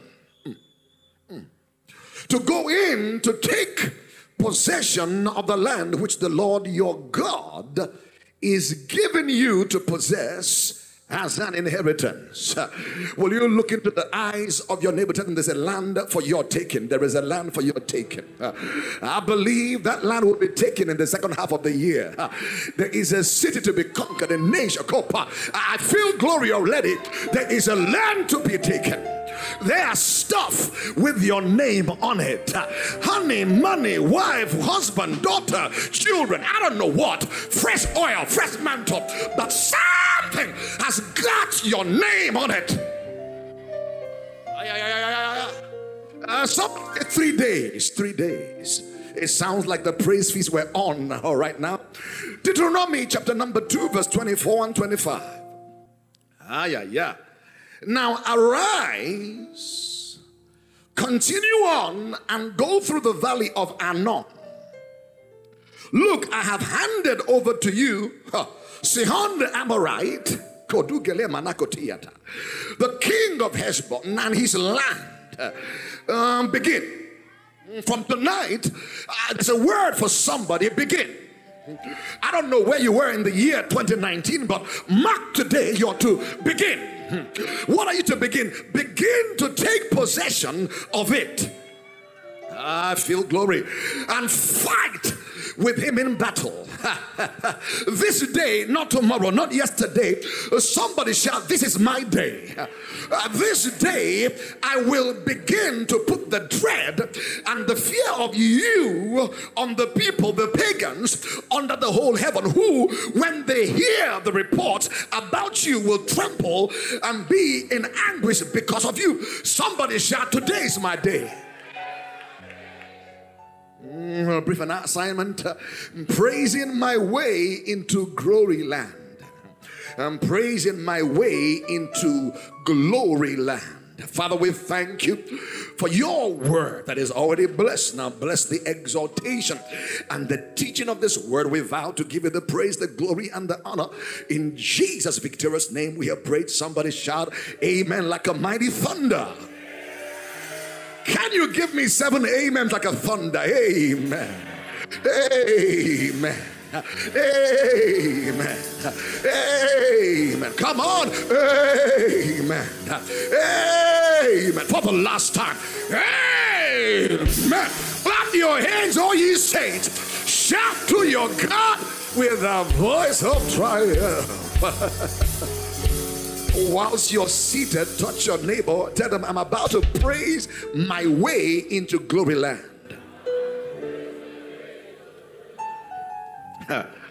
For those who were in church on Sunday morning, I began to share a few thoughts that I believe that God is doing in this season and in the coming season. I began to make us understand that beyond us coming into a change of season by way of the Gregorian calendar, moving from the 6th month of June to the 7th month of July, beyond all of that, because anything, I mean, you can move from one day to the other, nothing really happens. But there is a marker in the spirit that God is releasing, because God is said to do some things that perhaps you haven't seen him do in your life before. I believe, beloved, we are coming into a Kairos moment. A Kairos moment is a pocket of time that God has designed, designated to do, achieve, accomplish certain things in the lives of his people. Kairos moment. A Kairos moment was such as what happened in John chapter 5, where the time will come when an angel will come to stir the pool of Bethesda. It was a Kairos moment. And the first that jumped in was guaranteed of full healing. I'm so thankful we are not anymore under the law, but we are under grace. So the Kairos moment is when the Lord speaks his word. So the Bible says, harden not your heart as in the day of provocation. When you hear the word, that means when you hear the word today, it's your now. I said on Sunday, don't post-date or don't defer the blessing God has assigned for today. Somebody shout, there is a blessing with my name on it. I didn't hear you. Sound like you don't believe what you're saying. Like a thunder, there is a blessing with my name on it.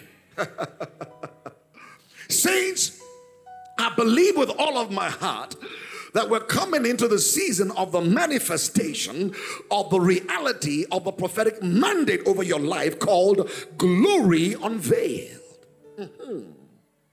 You are about to move from expectation to manifestation.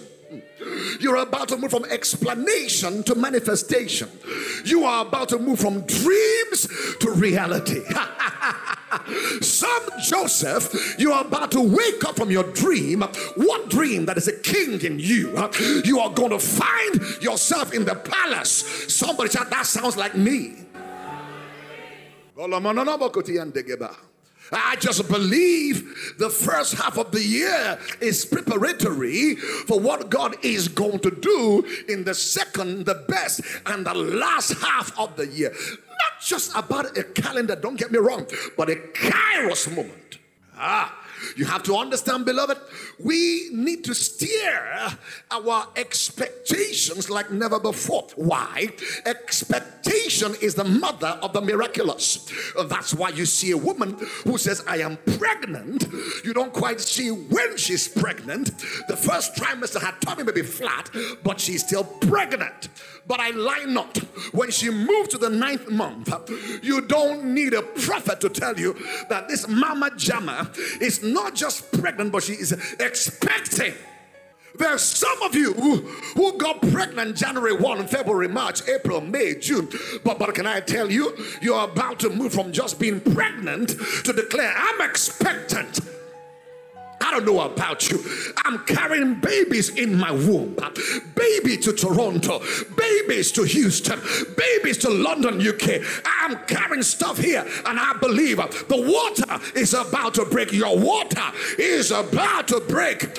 Oh, your dreams are about to become what? Reality. Somebody said, that's me right there. Expectation. The Bible declares in Proverbs 23:18, for surely this ain't no guesswork, this no gambling, this ain't no American DV lottery. No, sir, not chance, not luck. No, surely there is an end. Surely, without doubt, there is an end. I prophesy over you, baby. An end to your trouble is here. An end to your difficulty. An end to the billows, storms, tempests. An end to dryness, spiritual dryness, financial dryness, marital dryness. Surely there's an end. And the expectation of the just. The just is the righteous. You know, I am preaching because something something they do me for belly. The expectation of the just will not be cut short. What are you expecting for the second half of the year? I see glory unveiled. I see the prophecy spoken over you come to pass, be a reality. Somebody said, I believe, I receive. You will touch the prophecy. You will walk the prophecy. You will handle the prophecy. You will eat the prophecy. You will dance the prophecy. You will wear the prophecy. You will live the prophecy. You will fly the prophecy. Somebody say fire. The degree of your expectancy or your expectation would largely determine the degree of the manifestation you probably will experience. Hallelujah. Hallelujah. The truth be told is that your God and my God has spoken all manners of prophecies over your life individually, over our lives corporately. You know, when I go back, I read, I hear what God said he would do in my life, what God said he would do in your life. Listen, they are mind-boggling. How can God say the time will come when 10% of the shakers and the movers and the influencers in the nation Nigeria will have their roots in this apostolic center? Mind-boggling, but I believe I'll receive. I'm seeing snippets. I'm seeing the ear blade. Now the corn is coming forth. One of my sons, first time member of the House of Assembly. Oh, not by fumbling, not by wombling, but by divine providence, rose up to become the deputy speaker of the House of Assembly. First time in his life. That sounds like a sign for somebody here. The kings are rising. The queens are rising. The mighty men of valor, they are rising. The women of integrity, they are rising. The governors, let me declare to you, His Excellency. Oh, you don't want to believe that. You don't want to believe that. You don't want to believe that. Let me declare again, if you dare to believe, from your man of God, his royalty. You don't want to believe that. Moguls and tycoons and multi-millionaires, not because you love money, because you know you are a treasurer of this end time. You are out to be a war chest against the kingdom of darkness. Not about your belly, not about a house or car. No, you want to be used as a channel of glory of God. Hanging prophecies I came to tell you, those words you heard are about to become a reality. Oh yes, oh yes, oh yes, oh yes. Don't put them off as sounding impossible. No. I'm persuaded if God said it, God is more than able to bring it to pass. Romans 3:4. Let God be true and every man, every devil, every deacon, every demon, every man be a liar. The Bible declares in 1 Thessalonians 5:24, faithful is he, oh by a few glory, that has called you, who also what? Will do it. The caller is the backer. The caller is the doer. Have you heard a word? What the mouth of your God spoke over you, his hand is about to perform. There's royalty in you. There's royal blood, blue blood running in your veins. There is a king in you. There is a queen in you. Somebody shout, yes, I believe. I want to share with you the modus operandi of God. God will speak and then God will perform.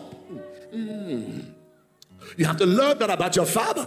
He will speak and then he will perform. What his mouth has declared, his hand will ultimately perform. Can somebody say, I believe God? My Redeemer liveth. In spite of the trouble, the test, the tempest, the storm, the billow I may be facing right now, I believe my Redeemer liveth. The Bible declares in the book of Genesis, the very first chapter, and God said, and God saw. God said, and God saw. Before he saw what he said what he said. So thank God for the prophecy. Hold the word.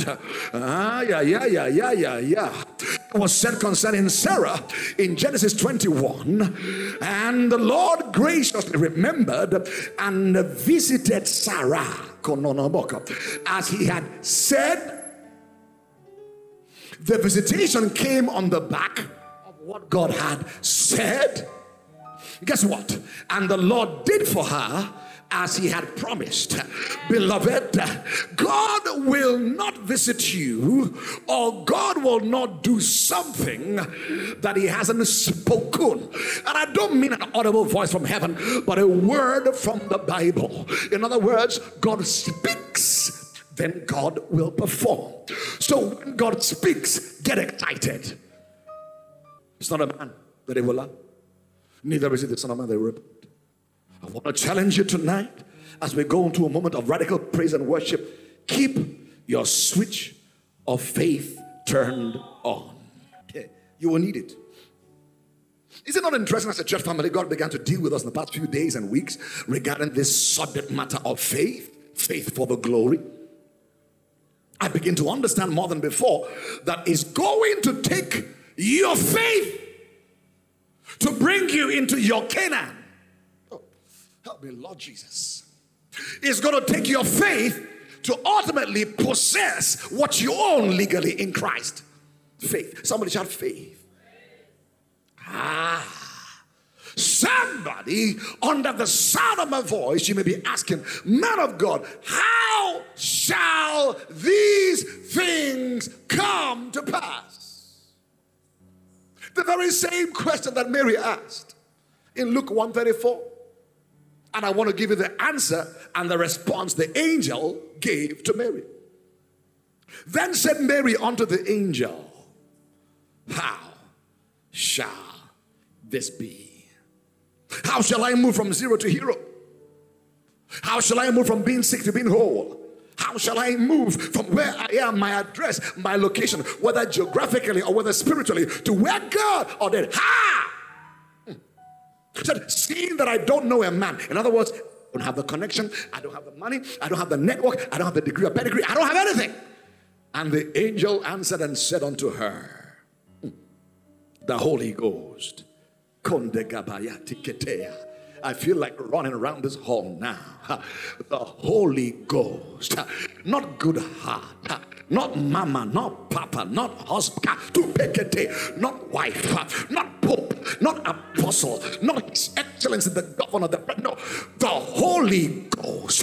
The Holy Ghost is a game changer, and the Holy Ghost shall come upon thee, and the power of the highest shall overshadow, shall brood over you. Therefore also that holy thing which shall be born of thee shall be called the Son of God.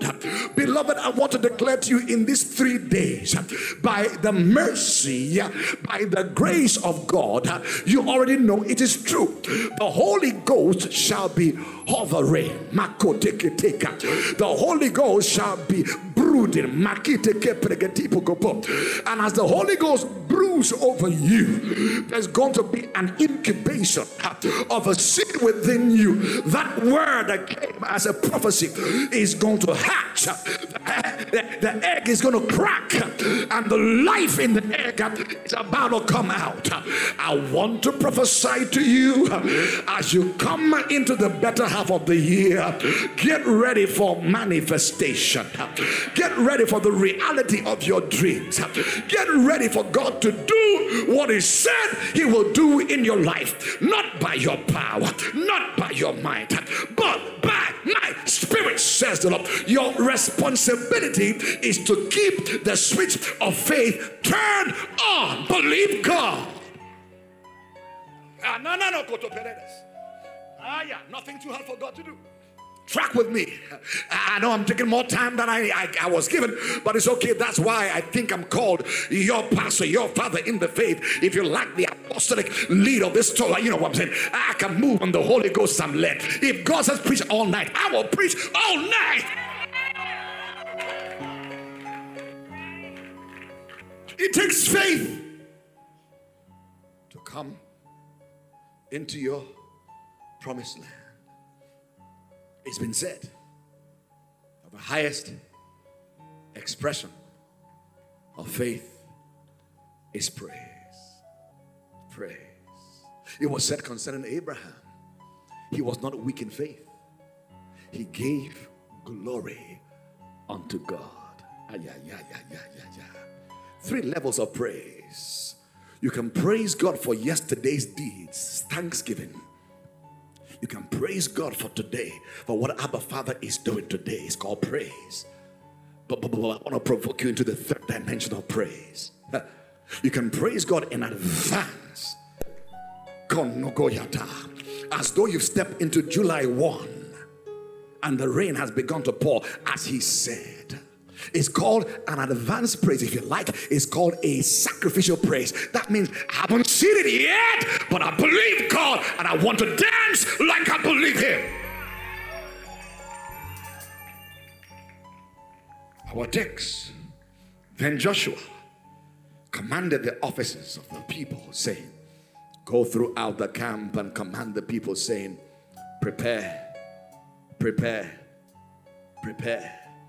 Roger Home and our families who have joined us tonight, who are not part of this local assembly, prepare your provisions.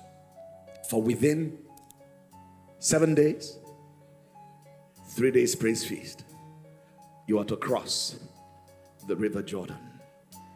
What are you crossing the river for? To go and play games? No, to possess. Ha! To possess. To possess. To possess. To possess of the land which the Lord your God is giving you to possess as an inheritance.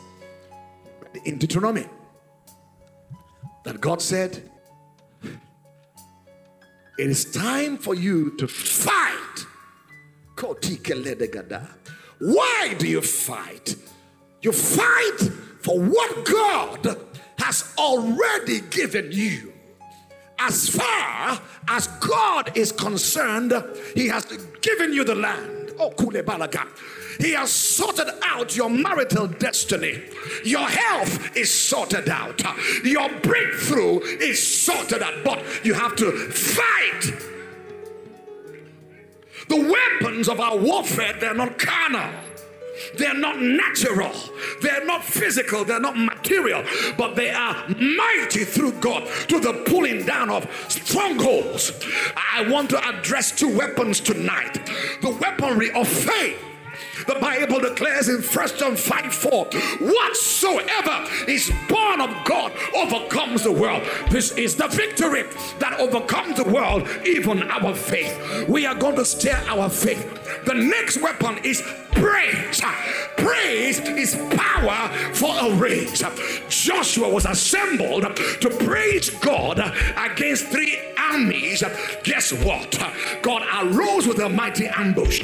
Saints, as you praise God like never before, angels are coming down here on your behalf. Your wall of Jericho will be pushed down by angels. You will step into your kingdom. Somebody shout, yes, I believe. If you're set to possess your possession, rise on your feet in anticipation, clap those hands and celebrate your God. You have just experienced the preaching and teaching ministry of Goodheart Obi Ekweme, lead pastor of Revival House of Glory International Church, Rogic, and the apostolic leader of the Horn of Revival Ministry, a global outreach ministry mandated to carry the torch of revival across cities and nations. If you would like to ask a question, share your prayer request or testimony, or get more messages or books from Apostle Goodheart, please call or text 0805-223-4444 or email info@rogic.org. That is info@rhogic.org. Also download the Horn of Revival Ministry app on Google Play or Apple Store to connect with the variety of quality resources, including Rogic Radio and our refreshing daily devotions to take you higher in life. And for real-time ministry, you can follow Apostle Goodheart on Twitter. The handle is @Pastor Goodheart, and on Instagram the handle is @Apostle Goodheart. Keep hearing the word of God. It will produce intimacy with your spirit for uncommon encounters on the earth. You are welcome to a great moment in destiny. God is about to speak directly to you, and the message coming right up is crafted by heaven not just to challenge you, but to align your destiny. As you embrace divine instruction, expect that God's word is bringing about revival, healing, restoration, and transformation to your entire life. With faith in your heart and great expectation, join me and receive God's word through his choice vessel, Apostle Goodheart Obi Ekweme. Kodomonono, tukilibelanono, putikiti. A season is about to close. I tell you, the flow of the issue of blood is about to be truncated.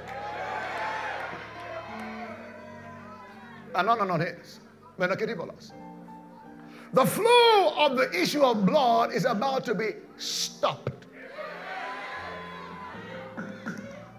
Whatever curse hounded you for 6 months under this open heaven ceases. You are going to sleep. You will wake up into a new day. It won't just be the dawning of a new day. Kanduyata. It shall be for you the changing of seasons. Because your dreams are about to become a reality.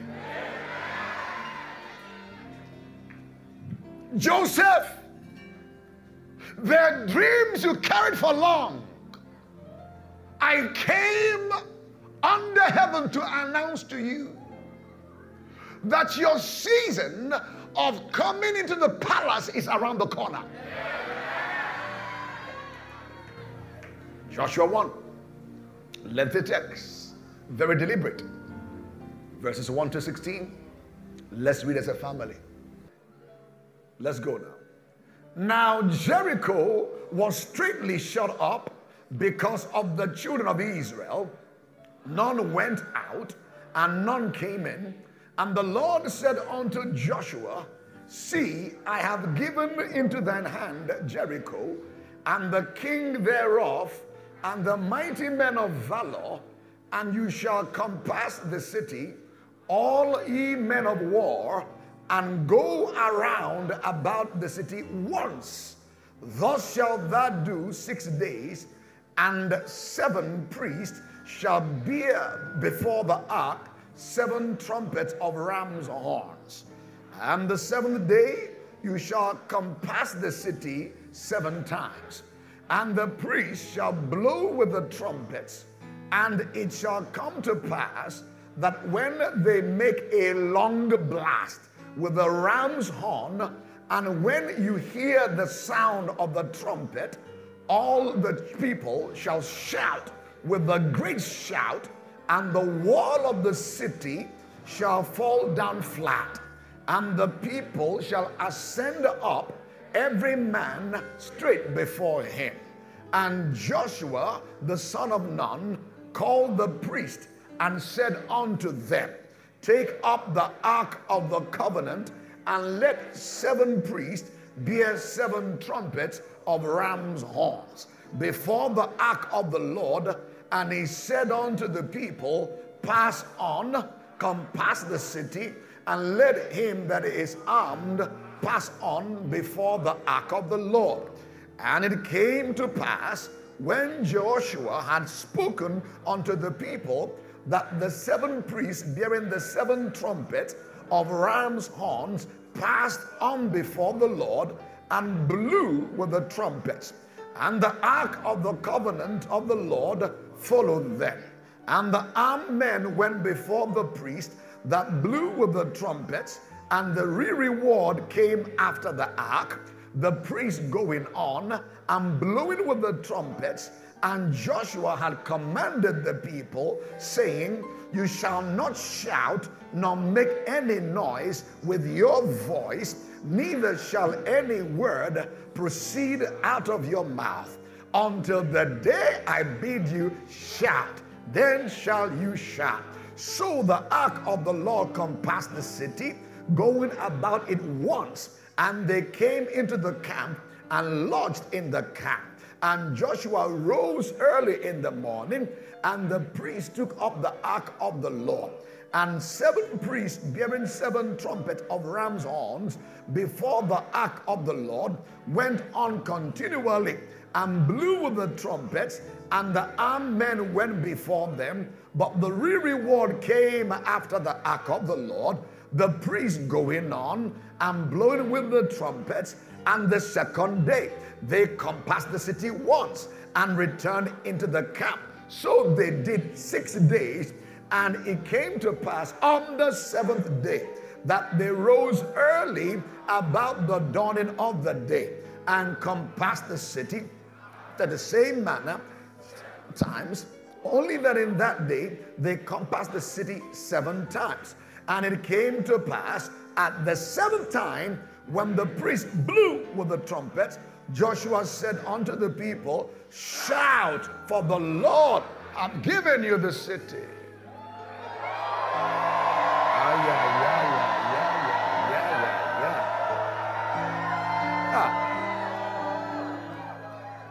What a prophetic soundbite. Shout, for the Lord has given you the city. Aye. Verse 20 says, So the people shouted when the priest blew with the trumpets. And it came to pass, as it will come to pass shortly, when the people heard the sound of the trumpet, and the people shouted with a great shout. Please listen. That the wall fell down flat. So that the people went up into the city, every man straight before them, and they took the city. For an assignment this morning, shout, the land is yours for the taking. The land is yours. You are still keeping quiet? You are still keeping quiet? I said the land. The marriage ceremony. The next level anointing. The house, the car. The lifting. The shifting. The breakthrough. The turnaround. What is your land? I came to announce to you this morning, the land is yours for the taking. But you've got to shout.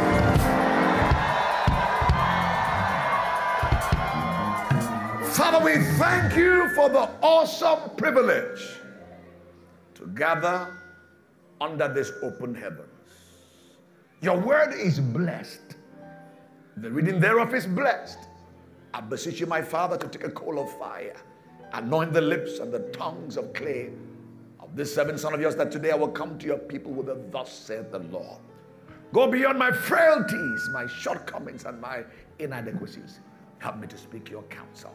With vow as always, to give you alone the praise, the glory, and the honor. In Jesus' wondrous name we have prayed. Somebody shout a big amen. Wow. Beloved, Thanksgiving has been said to be the application for more. We must be deliberate and very intentional on a day like this to give our God praise and thanks for his kindness, his goodness, his loving kindness, his faithfulness over us even when we were unfaithful. He's kept us. He's preserved us. He has protected us. He has provided for us supernaturally in 6 months of the year. Especially in an economy as ours, where we are quite obviously challenged in many ways, more than one. Whether we speak of the difficulty of just surviving, as it were, for the average Nigerian. The challenge we have our security in our nation, our economy that has been battered over the years. To stand on the last day of the 6th month of the year, alive and well, is indicative that God has shown you and shown me mercy. We become more assured as a people of faith that the path of a just man is guaranteed to shine brighter and brighter even to the day of perfection. So the Bible declares in Proverbs 4:18 that the path of a just man shines brighter and brighter even to the day of perfection. As the Lord Jesus spoke to Nathanael in John 1, Nathanael, you will yet see greater things than these. I believe the Lord is saying to us as a people of faith, as a people of covenant, as a people who understand that our God is not limited to the climate. No, sir. He doesn't consult economies to bless a people. He doesn't consult your past to bless you in your future. He needs no need to go to your yesterday to sort you out in your future. God is both the Alpha, he's the Omega, and is everything in between, the first and the last, the beginning and the ending. That's the God we serve. That God assures us by covenant that he will never leave us nor forsake us. Things may be seeming turning upside down, rough and tumble, challenging, difficult, tempestuous, stormy. But God said, I will not leave you nor forsake you. He is the fourth man in the fire. Even when the enemy thinks he's able to thrust you into Nebuchadnezzar's fire, heated 7 times, God said, I will be the fourth man in your fire. We must be grateful, thankful, but not just that, but also expectant and anticipatory that our best days are just about to begin. Your amen sounds very, very, it's on one leg. Can somebody give me a 2-legged amen? Hallelujah. I said that to say this, that I believe that you and I are in what I call a changing of seasons. Track with me, please. We are in a changing of seasons. Oh yeah, oh yeah, oh yeah. So you have to be very, very sensitive in the spirit to locate, to track what God is doing and what God is saying. Please, I want to challenge us this beautiful day. Don't miss your Kairos moment. Don't miss the steering of the pool of Bethesda in this time. Don't be casual. Don't be careless. Anybody who has any worth of spiritual sensitivity can tell in the past few months of the year, the past few weeks of the year, the past few days of the year, literally heaven has been pushing us into a precipice, into a turning point. You can tell the cloud has been filling, and literally the cloud is about to release rain over us. You can tell that something wonderful is about to happen. You can tell it. You see, last night I was so sure before I slept I was going to preach a particular message. And truth be told, I will confess, I slept around 1 a.m. When I woke up this morning, truth be told, 3:45 a.m. To prepare my heart again to reflect on what I wrote and thought I would preach, there was a switch. Can be challenging. A switch. The Lord drew my attention to Joshua chapter 6. Wow. And I believe it is from here He will have me not only preach to you, please listen, I beg of you, not only teach you what clearly is the word of God, we must do that, but beyond teaching and preaching of a good sermon, please listen, the assignment, I believe, is to release a prophetic sound. Pay attention. Let your spirit be anticipatory. When you come to a prophetic meeting like this, your ears, your eyes, your senses must be attentive. Elijah said to Elisha, if you see me when I am taken, the double you desire will land. In prophetic meetings like this, there are catching up moments. Sometimes it's when you're dozing off that is the catching up moment. But may you not sleep off in your spirit. May you be alert, alive to catch. The sound bite, you need to move into the better half of the year. Amen. Amen. Amen. So when the words come, wrap your faith around the words you hear. Simply, I believe, I receive. Don't you be like the man who had sat by the pool of Bethesda in John 5. 38 years diseased and infirmed. The angel came to stir the waters. And he had sat there for so long that the one who was the creator of the angels who stirred the water once in a while showed up. His name is Jesus. And when Jesus showed up, he asked this man, will you be made whole? It's interesting to know that sometimes God will see you in need and know what you need, but God will want you to voice and express your need. I'll give you the Bible. John 5, verse 6.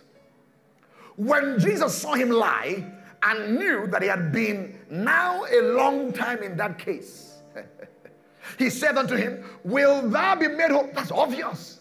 He knew was been there for 38 years. Yeah, well, of course he want to be made whole. Listen, he says, the impotent man answered him, Sir, I have no man when the water is troubled to put me into the pool, but while I am coming, another steppeth down before me. Jesus said unto him, Rise, take up thy bed and walk. And immediately the man was made whole and took up his bed and walked. And on the same day was the Sabbath. So in this day, the man was still in the Old Testament. That once in a while they'll come a steering. And at this particular day, it was Jesus who showed up. Yet the man began to complain, I have no man. The economy is bad. My employer is wicked. They don't like me there. Listen, when Jesus shows up, he doesn't show up to ask for your explanation why you've been where you are. He shows up with all that is needed to jack you up. He is the resurrection and the life. And I want to tell you, you don't need any angel to stir your water. Why? Jesus is in the house this morning. He is in the house this morning. The healer is in the house. The miracle worker is in the house. The deliverer is in the house. The transformer is in the house. The changer of lives and destinies, Katupeke, he is in the house. Can somebody shout, I know that Jesus is in the house this morning? Shout. Now touch your neighbor and say, please don't miss your Kairos moment. Hallelujah. Hallelujah. For those who have been paying attention to my teachings in the past few days, you will understand I have been speaking quite a lot about the things the Lord has impressed upon my heart, what I see about what he is doing in the coming season we're in now. You've heard me teach about the difference between ownership and what? Come on, people of God, good students. Possession, that's right. Ownership and what? Fantastic. We've seen that you can own something, but you may not possess it. As believers, we own many things, or all things, because the Bible says in Romans 8, 16, 17, that we are co-inheritors with Christ. So we inherit stuff.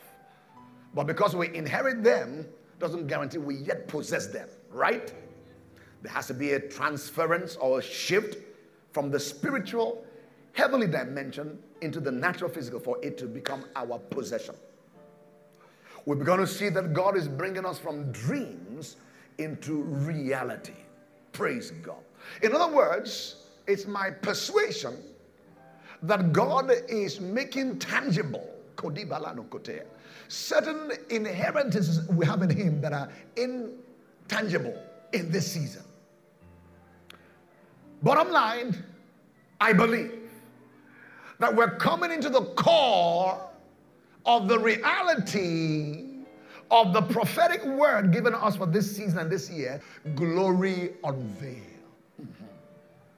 That means a greater degree of tangibility of the glory God has been teaching us from January 1, from the crossover service till now, is about to be revealed and unveiled in this season. Somebody shout a big amen. As we look at our text, we find that the book of Joshua is a very, very important book in the Bible.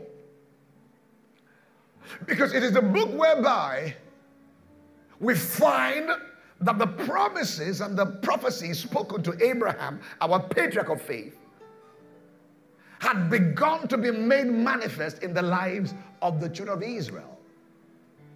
It was the book where the people who had come out from Egypt, from bondage, been through the wilderness for 40 years, had now begun to enter Kolubalagadoska. What was promised them hitherto?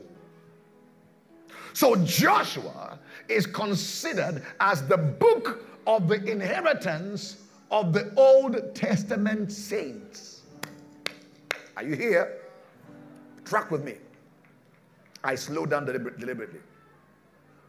Theologians have compared the book of Joshua with the epistle of Paul to the church in Ephesus, which in the New Testament speaks to us about our inheritance in Christ. So we find under the Old Testament, the children of Israel had a physical inheritance. It was geographical. It was a landmass. Under the New Covenant, what we have is a spiritual inheritance in Christ. So the book of Joshua is considered as an antitype of Ephesians. Simply means, as we go into the book of Joshua and begin to study, begin to observe certain principles that occurred there, we can apply them in the New Testament to where we are today.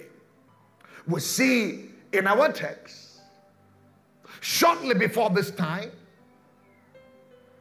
God had brought out the children of Israel from the land of bondage. The Bible declared with a strong and a mighty hand, God brought them out of the land of bondage.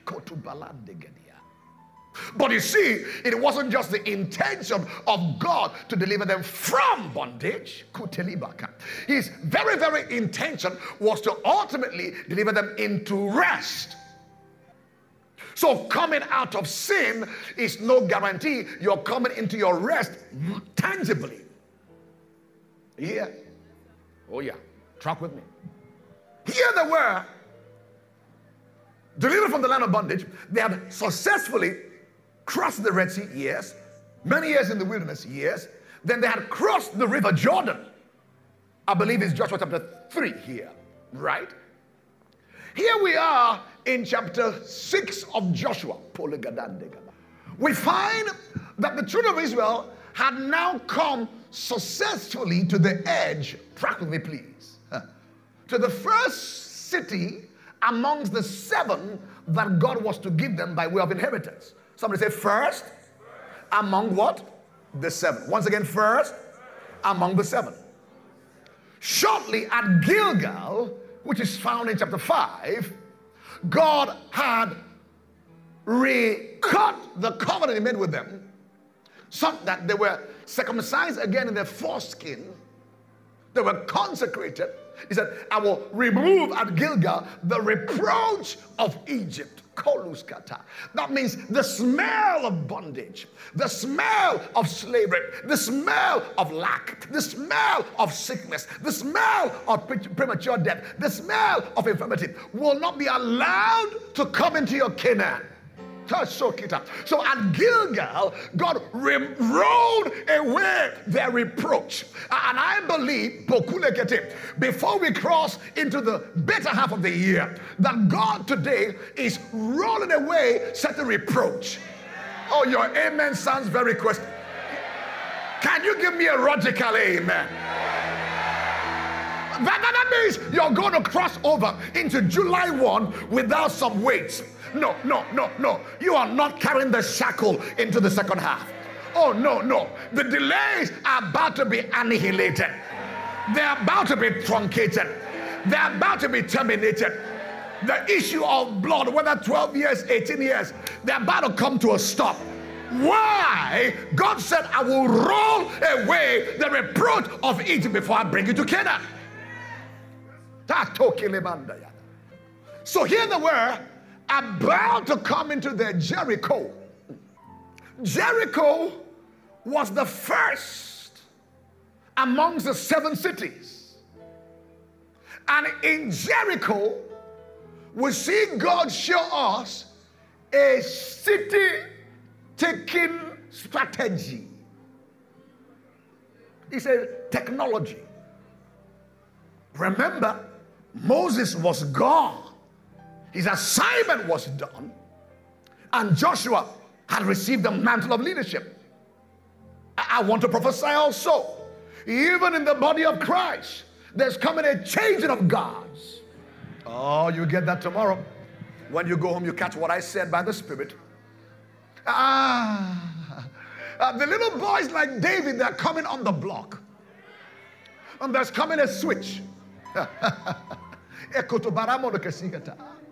Davids will be the one that will attract people to hear what thus said the Lord in this day and age. Saul is about to lose out the people they have gathered unto himself. I'm speaking in codes and parables. There's coming a shaking and a tumbling in the church. And there will be a turning and a turning and a turning.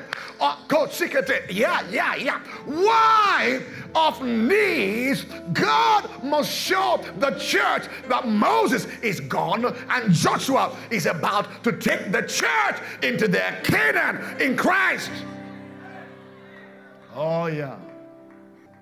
The fall of Jericho, help me Lord Jesus, is perhaps one of the most interesting and instructive of things that happen in the book of Joshua. I tell you why. Why? Because God knows and the devil knows that your first breakthrough is the most important breakthrough of your life.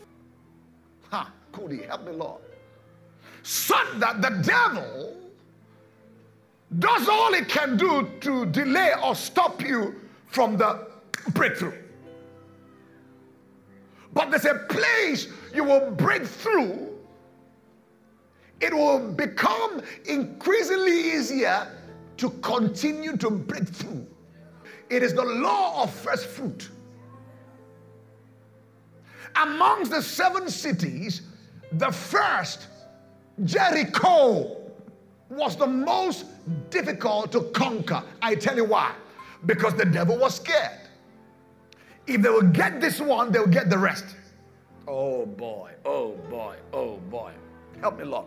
There are things you are going through now by way of battles, by way of challenges, by way of difficulties. Please fight. Watch my eyes turn red. Watch my lips like milk. Fight. Don't draw back. Because except you conquer the first, you won't have the rest. That's Jericho.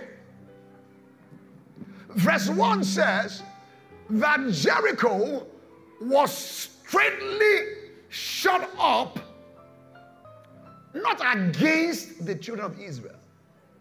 I want you to get this, beloved. It was shut up because of the children of Israel, none went in and none came out. Your enemies are afraid of you. They are more afraid of you than you think. The gates was not shut against you. It was shut because of you. Did you get that? Jericho was shut because of the children of Israel. None went out, none came in. You see, it's interesting that your enemies can become their own prisoners because they are afraid you're coming. Yeah. You know, when people who call themselves your enemy, you don't know they're your enemies. They call themselves your competitor. You don't know, you're not competing, but they're competing. And they begin to do things because they think that they're competing against you. Why? They are afraid of you. The truth be told is that sometimes you need to take a trip to the camp of those who call themselves your enemies to hear what they're saying. Because what they're saying will remind you that they're afraid of the God you are carrying. all the devious machinations and the things they want to put in place is out of a fear that somebody whose hand or who has the hand of God upon his life is on the rise, and your rising in their opinion will bring shame and embarrassment to them. But listen, if God be for you, you are on the rise. If you're walking right, if you're living right, if you're talking right, you are on the rise. No matter who likes it or doesn't like it. Short. Because. I want to share a few things with you very, very briefly because my time is good. Whew, help me, Lord. The first thing you need to know, beloved, is that every battle you face is not your battle. Oh boy. You have to understand it's the Lord's battle. The battle is not between you and the enemy, you think your enemy, but the battle is between your God and their God. David said, "Who art thou, O Philistine, uncircumcised, to speak against the people of God?" David understood that this battle is between our God, covenant-keeping God, and the God of the Philistines. And he knew it was what? A piece of cake. All he had to do was download the strategy of God. 5 pebbles, a little rag, and that brought down Goliath. The rest was history. What am I saying? The battle is the Lord's, not yours. Is that clear? Let it simmer into your spirit. That no matter what you face, financially, maritally, economically, academically, in the coming season, please listen, the battle is the Lord's, not yours. Point number 1. Point number 2, if the battle is the Lord's, listen carefully, don't miss this, then the strategy of fighting the battle must be God-breathed or God-given. God does not fight like men fight. Men will use bazooka, AK-47, the best of weaponry. God doesn't use them. He can use them, but doesn't use them. The Bible declares, the weapon of our warfare, they are not carnal, not material, not physical, but they are mighty through God to the pulling down of strongholds. Wow.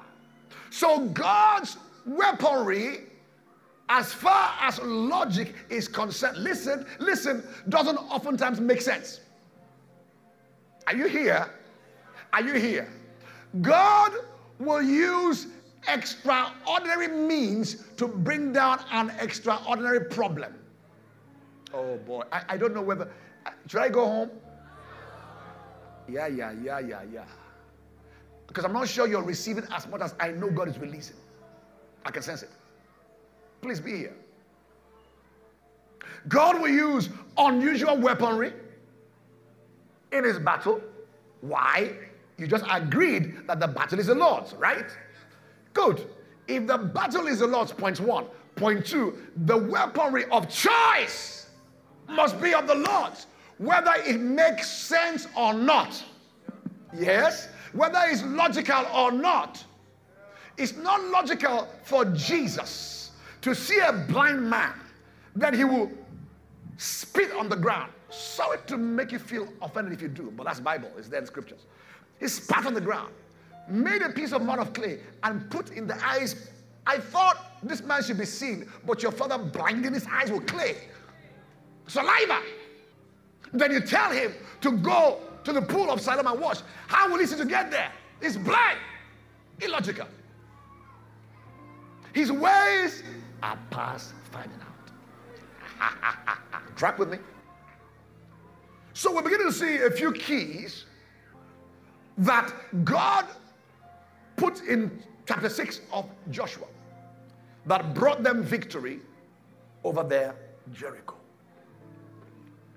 4 things God required from them: obedience, faith,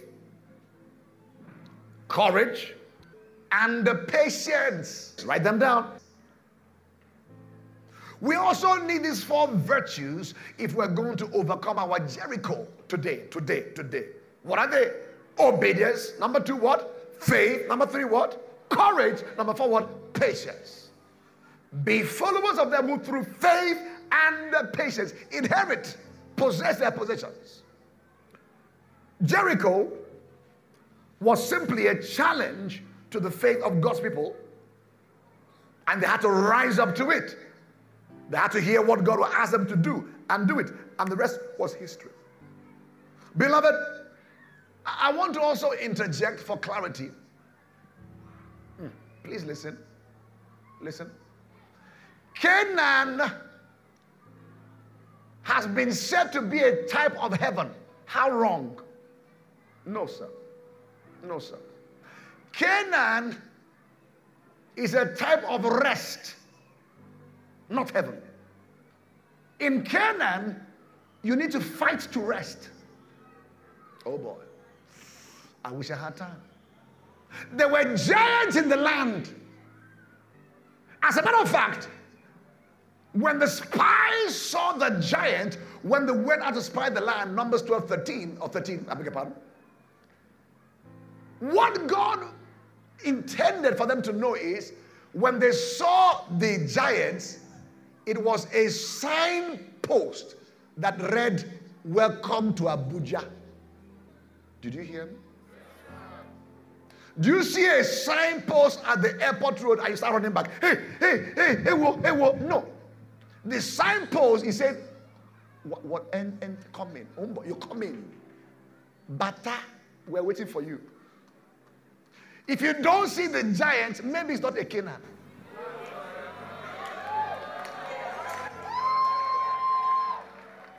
No. Do you hear me? Keep your battle in perspective. Let me say again. The giants are a signpost that you're so close to the land. Let us enter now. There are battles that remind you, believe you me, I'm there. Let me fight till I'm there. When the devil is going crazy, things around you, your mind, your this, just say, nah. What? I love that statement. This is it. I know in my belly, this is it. You are the door. It's number 1. So Canaan is a type of rest that needs to fight. The 7 cities, the Perizzite, Jebusite, Canaanites, Hivites, they were peculiar. Oh, no, not good together. There were principles for every city. But the first one is first fruit, is Jericho. You must stick in your Jericho first. You know what? You're coming into July. July is the 7th month. Monica together to grow the monaya. I am going to, at the end of this service, release 7 blasts of the shofar. And you are going to release a prophetic shout to your God. Listen. Pastor Dan, listen. I give you a Bible. They did not shout because the city, or rather the walls fell. Read it. They shouted to make the wall fall. As you come into the 7th month, Jericho is saying, welcome. But God is saying, on a day before you enter the 7th month, you must shout. Not shouting because the wall fell. You will shout to make it fall. So there is a kind of praise you will give God at the end of this homily. It's not a praise that says because my genotype has changed yet. It's a shout that will make your genotype to change.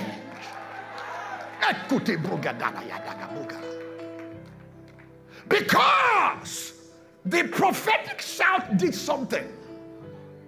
It engaged angels.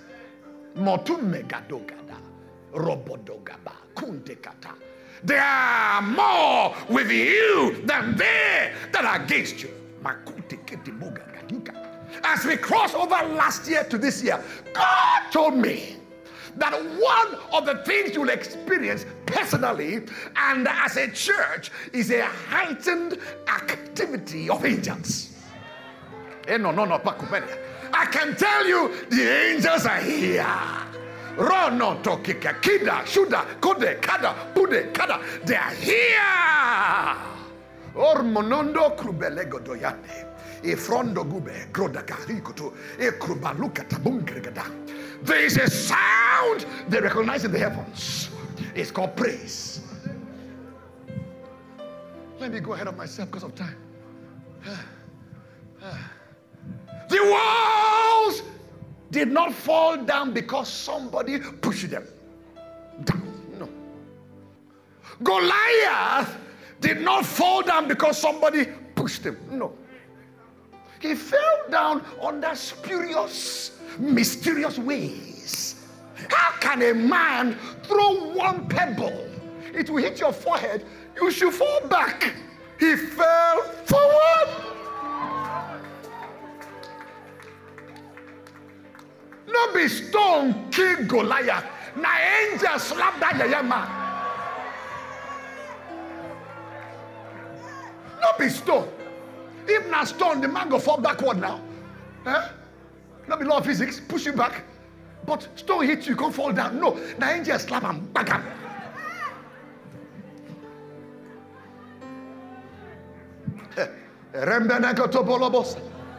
I see the angels that you provoke with your shout, with your praise. Go into the camp of your enemy and slap your enemy. Slap that giant. Slap cancer. Slap HIV. Slap delay in your marriage. Slap delay in your finances. Somebody shout angels. Hebrews 1:14. And they're not all ministering spirits. They are sent. They are on a mission. They are ministering with me. They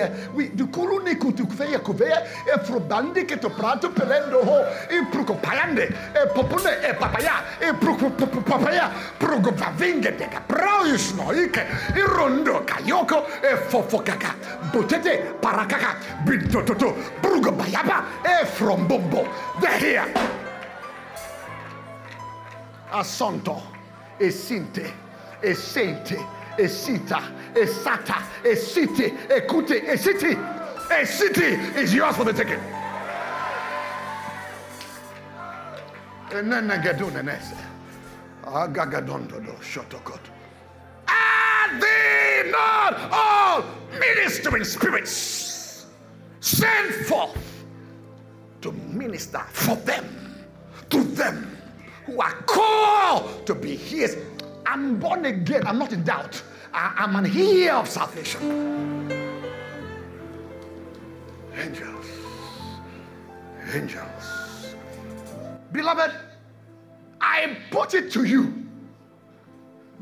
What brought down the wall of Jericho was not a human hand. It wasn't human economy. And not technology. Somebody say angels. Hey, he makes his angel spirits, his ministers, flames of fire. Flames of fire. Can we speak in tongues for 2 minutes as a prophetic house? Aranda bayanono. Can you connect with the heavens? Call forth angels in the spirit. Erondunde gila. Eromono. They are more with us than they that are against us. Efotu ekata. Efata. Close ears. Open up. Open up to the sound of abundance of rain. Efata. Efata. Efata. Berondo godogoblo. Eyes open up. Veils be lifted. Scales be removed. Every false leaking, every leakage of your joy, leakage of your peace, leakage of the joy of your salvation. This hour you come to an end. Your days of tears and fears, they are over. They are over. They are over. They are over. They are over. They are over. Whoa! They are over. They are over. Open up fire in the Holy Ghost. Ikrobande grande grando gonde grinda gando. Iprogolebo regabole bazanza yande. Agraga dala balabos krandeki. Irboloda, irboloda, irboloda. Agrang gang gang gang grubelosa. Igrega lebo lebo zaga drubelegado. They are over. It's a new day over my life, a new day over my family. I welcome myself into a changing of seasons. My best days have just begun. The expectation of the just shall not, cannot, will not be cut short. I expect glory unveiled in this year. My days of tears, they are over. My days of trouble, they are over. My days of panic, anxiety, and fear, they are over. The delay is over. The waster, you are over. Angels, we beckon you in the spirit. Rabila Boka, they are more with us than they are against us. You are the wall of fire round about this apostolic house, this prophetic company. You are the glory in our midst. Aramba dege bregadola balagadia brando. Come on, push one more minute. Arbadete irbadoko. Ask the Holy Ghost to baptize you with fire. Ramba bagaboka. He made his angel spirit and his ministers flames of fire. Father Lord, make me a ball of fire, untouchable, unhandleable, unfrustratable, immolestable to the force of darkness. As I come into the better half of the year, make me a ball of fire. I can't be stopped. I refuse no for an answer. Every door I push opens. July 1, I come in style with Jesus. I come in style with the Holy Ghost. I come in style with my Heavenly Father. I say bye-bye to every Pharaoh, every Egyptian, every disease, every infirmity. I pronounce crossover. I pronounce Passover. I pronounce crossover. I pronounce Passover. There is a crossing over into a new day. There is a Passover. My life. Come on. See, bragado, bragado, bragado. I see multiple pregnancies, multiple childbirths. Randaga brogosekati, rambam bangaba. Amazing open doors. Ekopaki sekati, randagabo. Yeah, it's a new day. It's a new season. The siege is over. I prophesy over you. The storms, the billows, the tempests, they are over. There is a changing of season. Rambayalabos. Hey, hey, hey, hey. Somebody shout, yeah, yeah, yeah, yeah.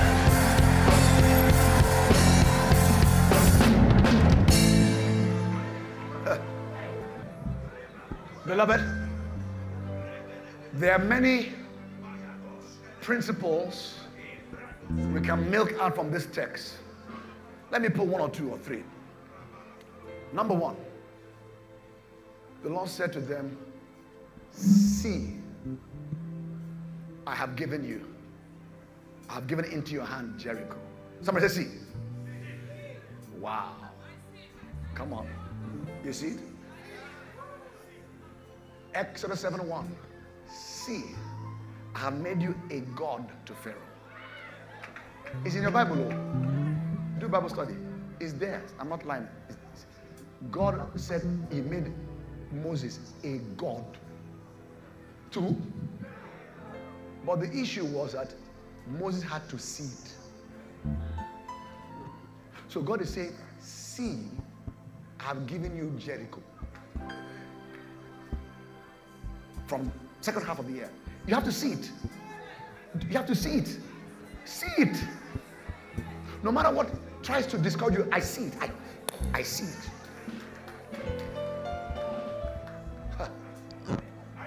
Yes.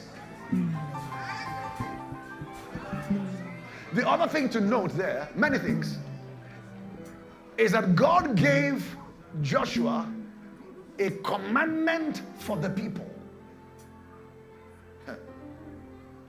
He could have overridden Joshua to the people, but he said, Joshua, I give you a word for the people. If you're going to get into your Jericho safely, you must learn to hear the voice of God in his manservant. It's not that you can't hear God for yourself. 2 Chronicles 20:20. You believe the Lord your God. That's wonderful. But believe also he is what? Servants. Because taking Jericho requires order, not chaos. He spoke to one, Joshua. It's in your Bible. To speak to them, you must listen. You can't make the word coming from the mouth of the one sent you guesswork. You can't take what you like and leave what you don't like. Are you here? Number 3, there was a centrality of the ark. The ark was not in front or behind. The ark was in the center. If you're going to take Jericho, his presence must be at the core of your being. His presence is his glory. Psalm 114, I beg your pardon. 1 to the end. By his presence, it makes the river of Jordan to flee. They fled for his presence. Emphasize his tangible presence. Be a presence carrier. You want to carry money? I want to carry God. I want to carry God. Number 4, the importance of waiting and obeying instructions to the end. What do I mean? For 6 days, beloved, these guys went around the city. They didn't shout. They kept quiet. Nobody spoke. To wait can be frustrating. 6 days, they went around in obedience until their obedience was complete. Until your obedience is complete, don't expect your land to be taken. They went around 6 times. Nothing happened. So it seems. But every time in the spirit they went around, 1, something shifted. 2, shifted. 3, shifted. I believe with every step of obedience, more angels were descending. As you obey God in the better half of the year, you may not see immediate results. Keep on obeying God. When your obedience is complete, he will avenge you of all disobedience. Hi, help me, Lord. It's a place for silence. Be still and know that I am God. Hey, can you imagine for 6 days? It must have been frustrating. Just go around not talking. Nobody could ask, why are we here? Just around the city, not around their house. Can you imagine? People just going around like Mumu. Why are you moving? No, they couldn't talk. God was testing their patience. To take Jericho, God will test your patience. It's not only faith that takes the land, it's faith and patience. Be followers, be imitators of those who through faith and patience inherit the promises. Are you here? Help me, Lord Jesus. They shouted not because Jericho came down. They shouted as an obedience of faith. Wow. Beloved, listen carefully. Nothing happened until the people what? Shouted. Oh yeah. Track with me here. A few points that will help you. They did not shout until the 7th day. You tracking with me? Number 1, nothing happened until they shouted. They did not shout until they were to shout. 7th day, 7 priests blew the trumpet. Why am I saying this? Their shout was an expression of their faith that they believed God. That whilst the walls of Jericho were staring them in the eyes, they believed that they had taken the city. Track with me. The word shout in Hebrew means alarm, signal, sound of war, blast of war, alarm of joy. It means to shout, to raise a sound, to cry out, to give a blast. To shout in triumph over enemies, to shout in applause. There is an element of the Hebrew word shout that has to do with praise. Here we go now. It means to shout in triumph, to shout for joy. The praise of the children of Israel, alongside their shout, brought down the walls of Jericho. You've heard many things, and you need to hear the message. But let me rewind for the purpose of what I'm about to do. Number one, the battle you face is not yours, right? Number two, it's Lord's battle. If it's Lord's battle, you fight it based on the Lord's strategies, right? His strategies are not oftentimes logical, doesn't make sense. Faith, praise, don't make logical sense, right? They shouted not because the wall came down, they shouted because they believed. As they shouted, the wall came down. What made the wall to come down wasn't per se their shout. They evoked angels. Listen.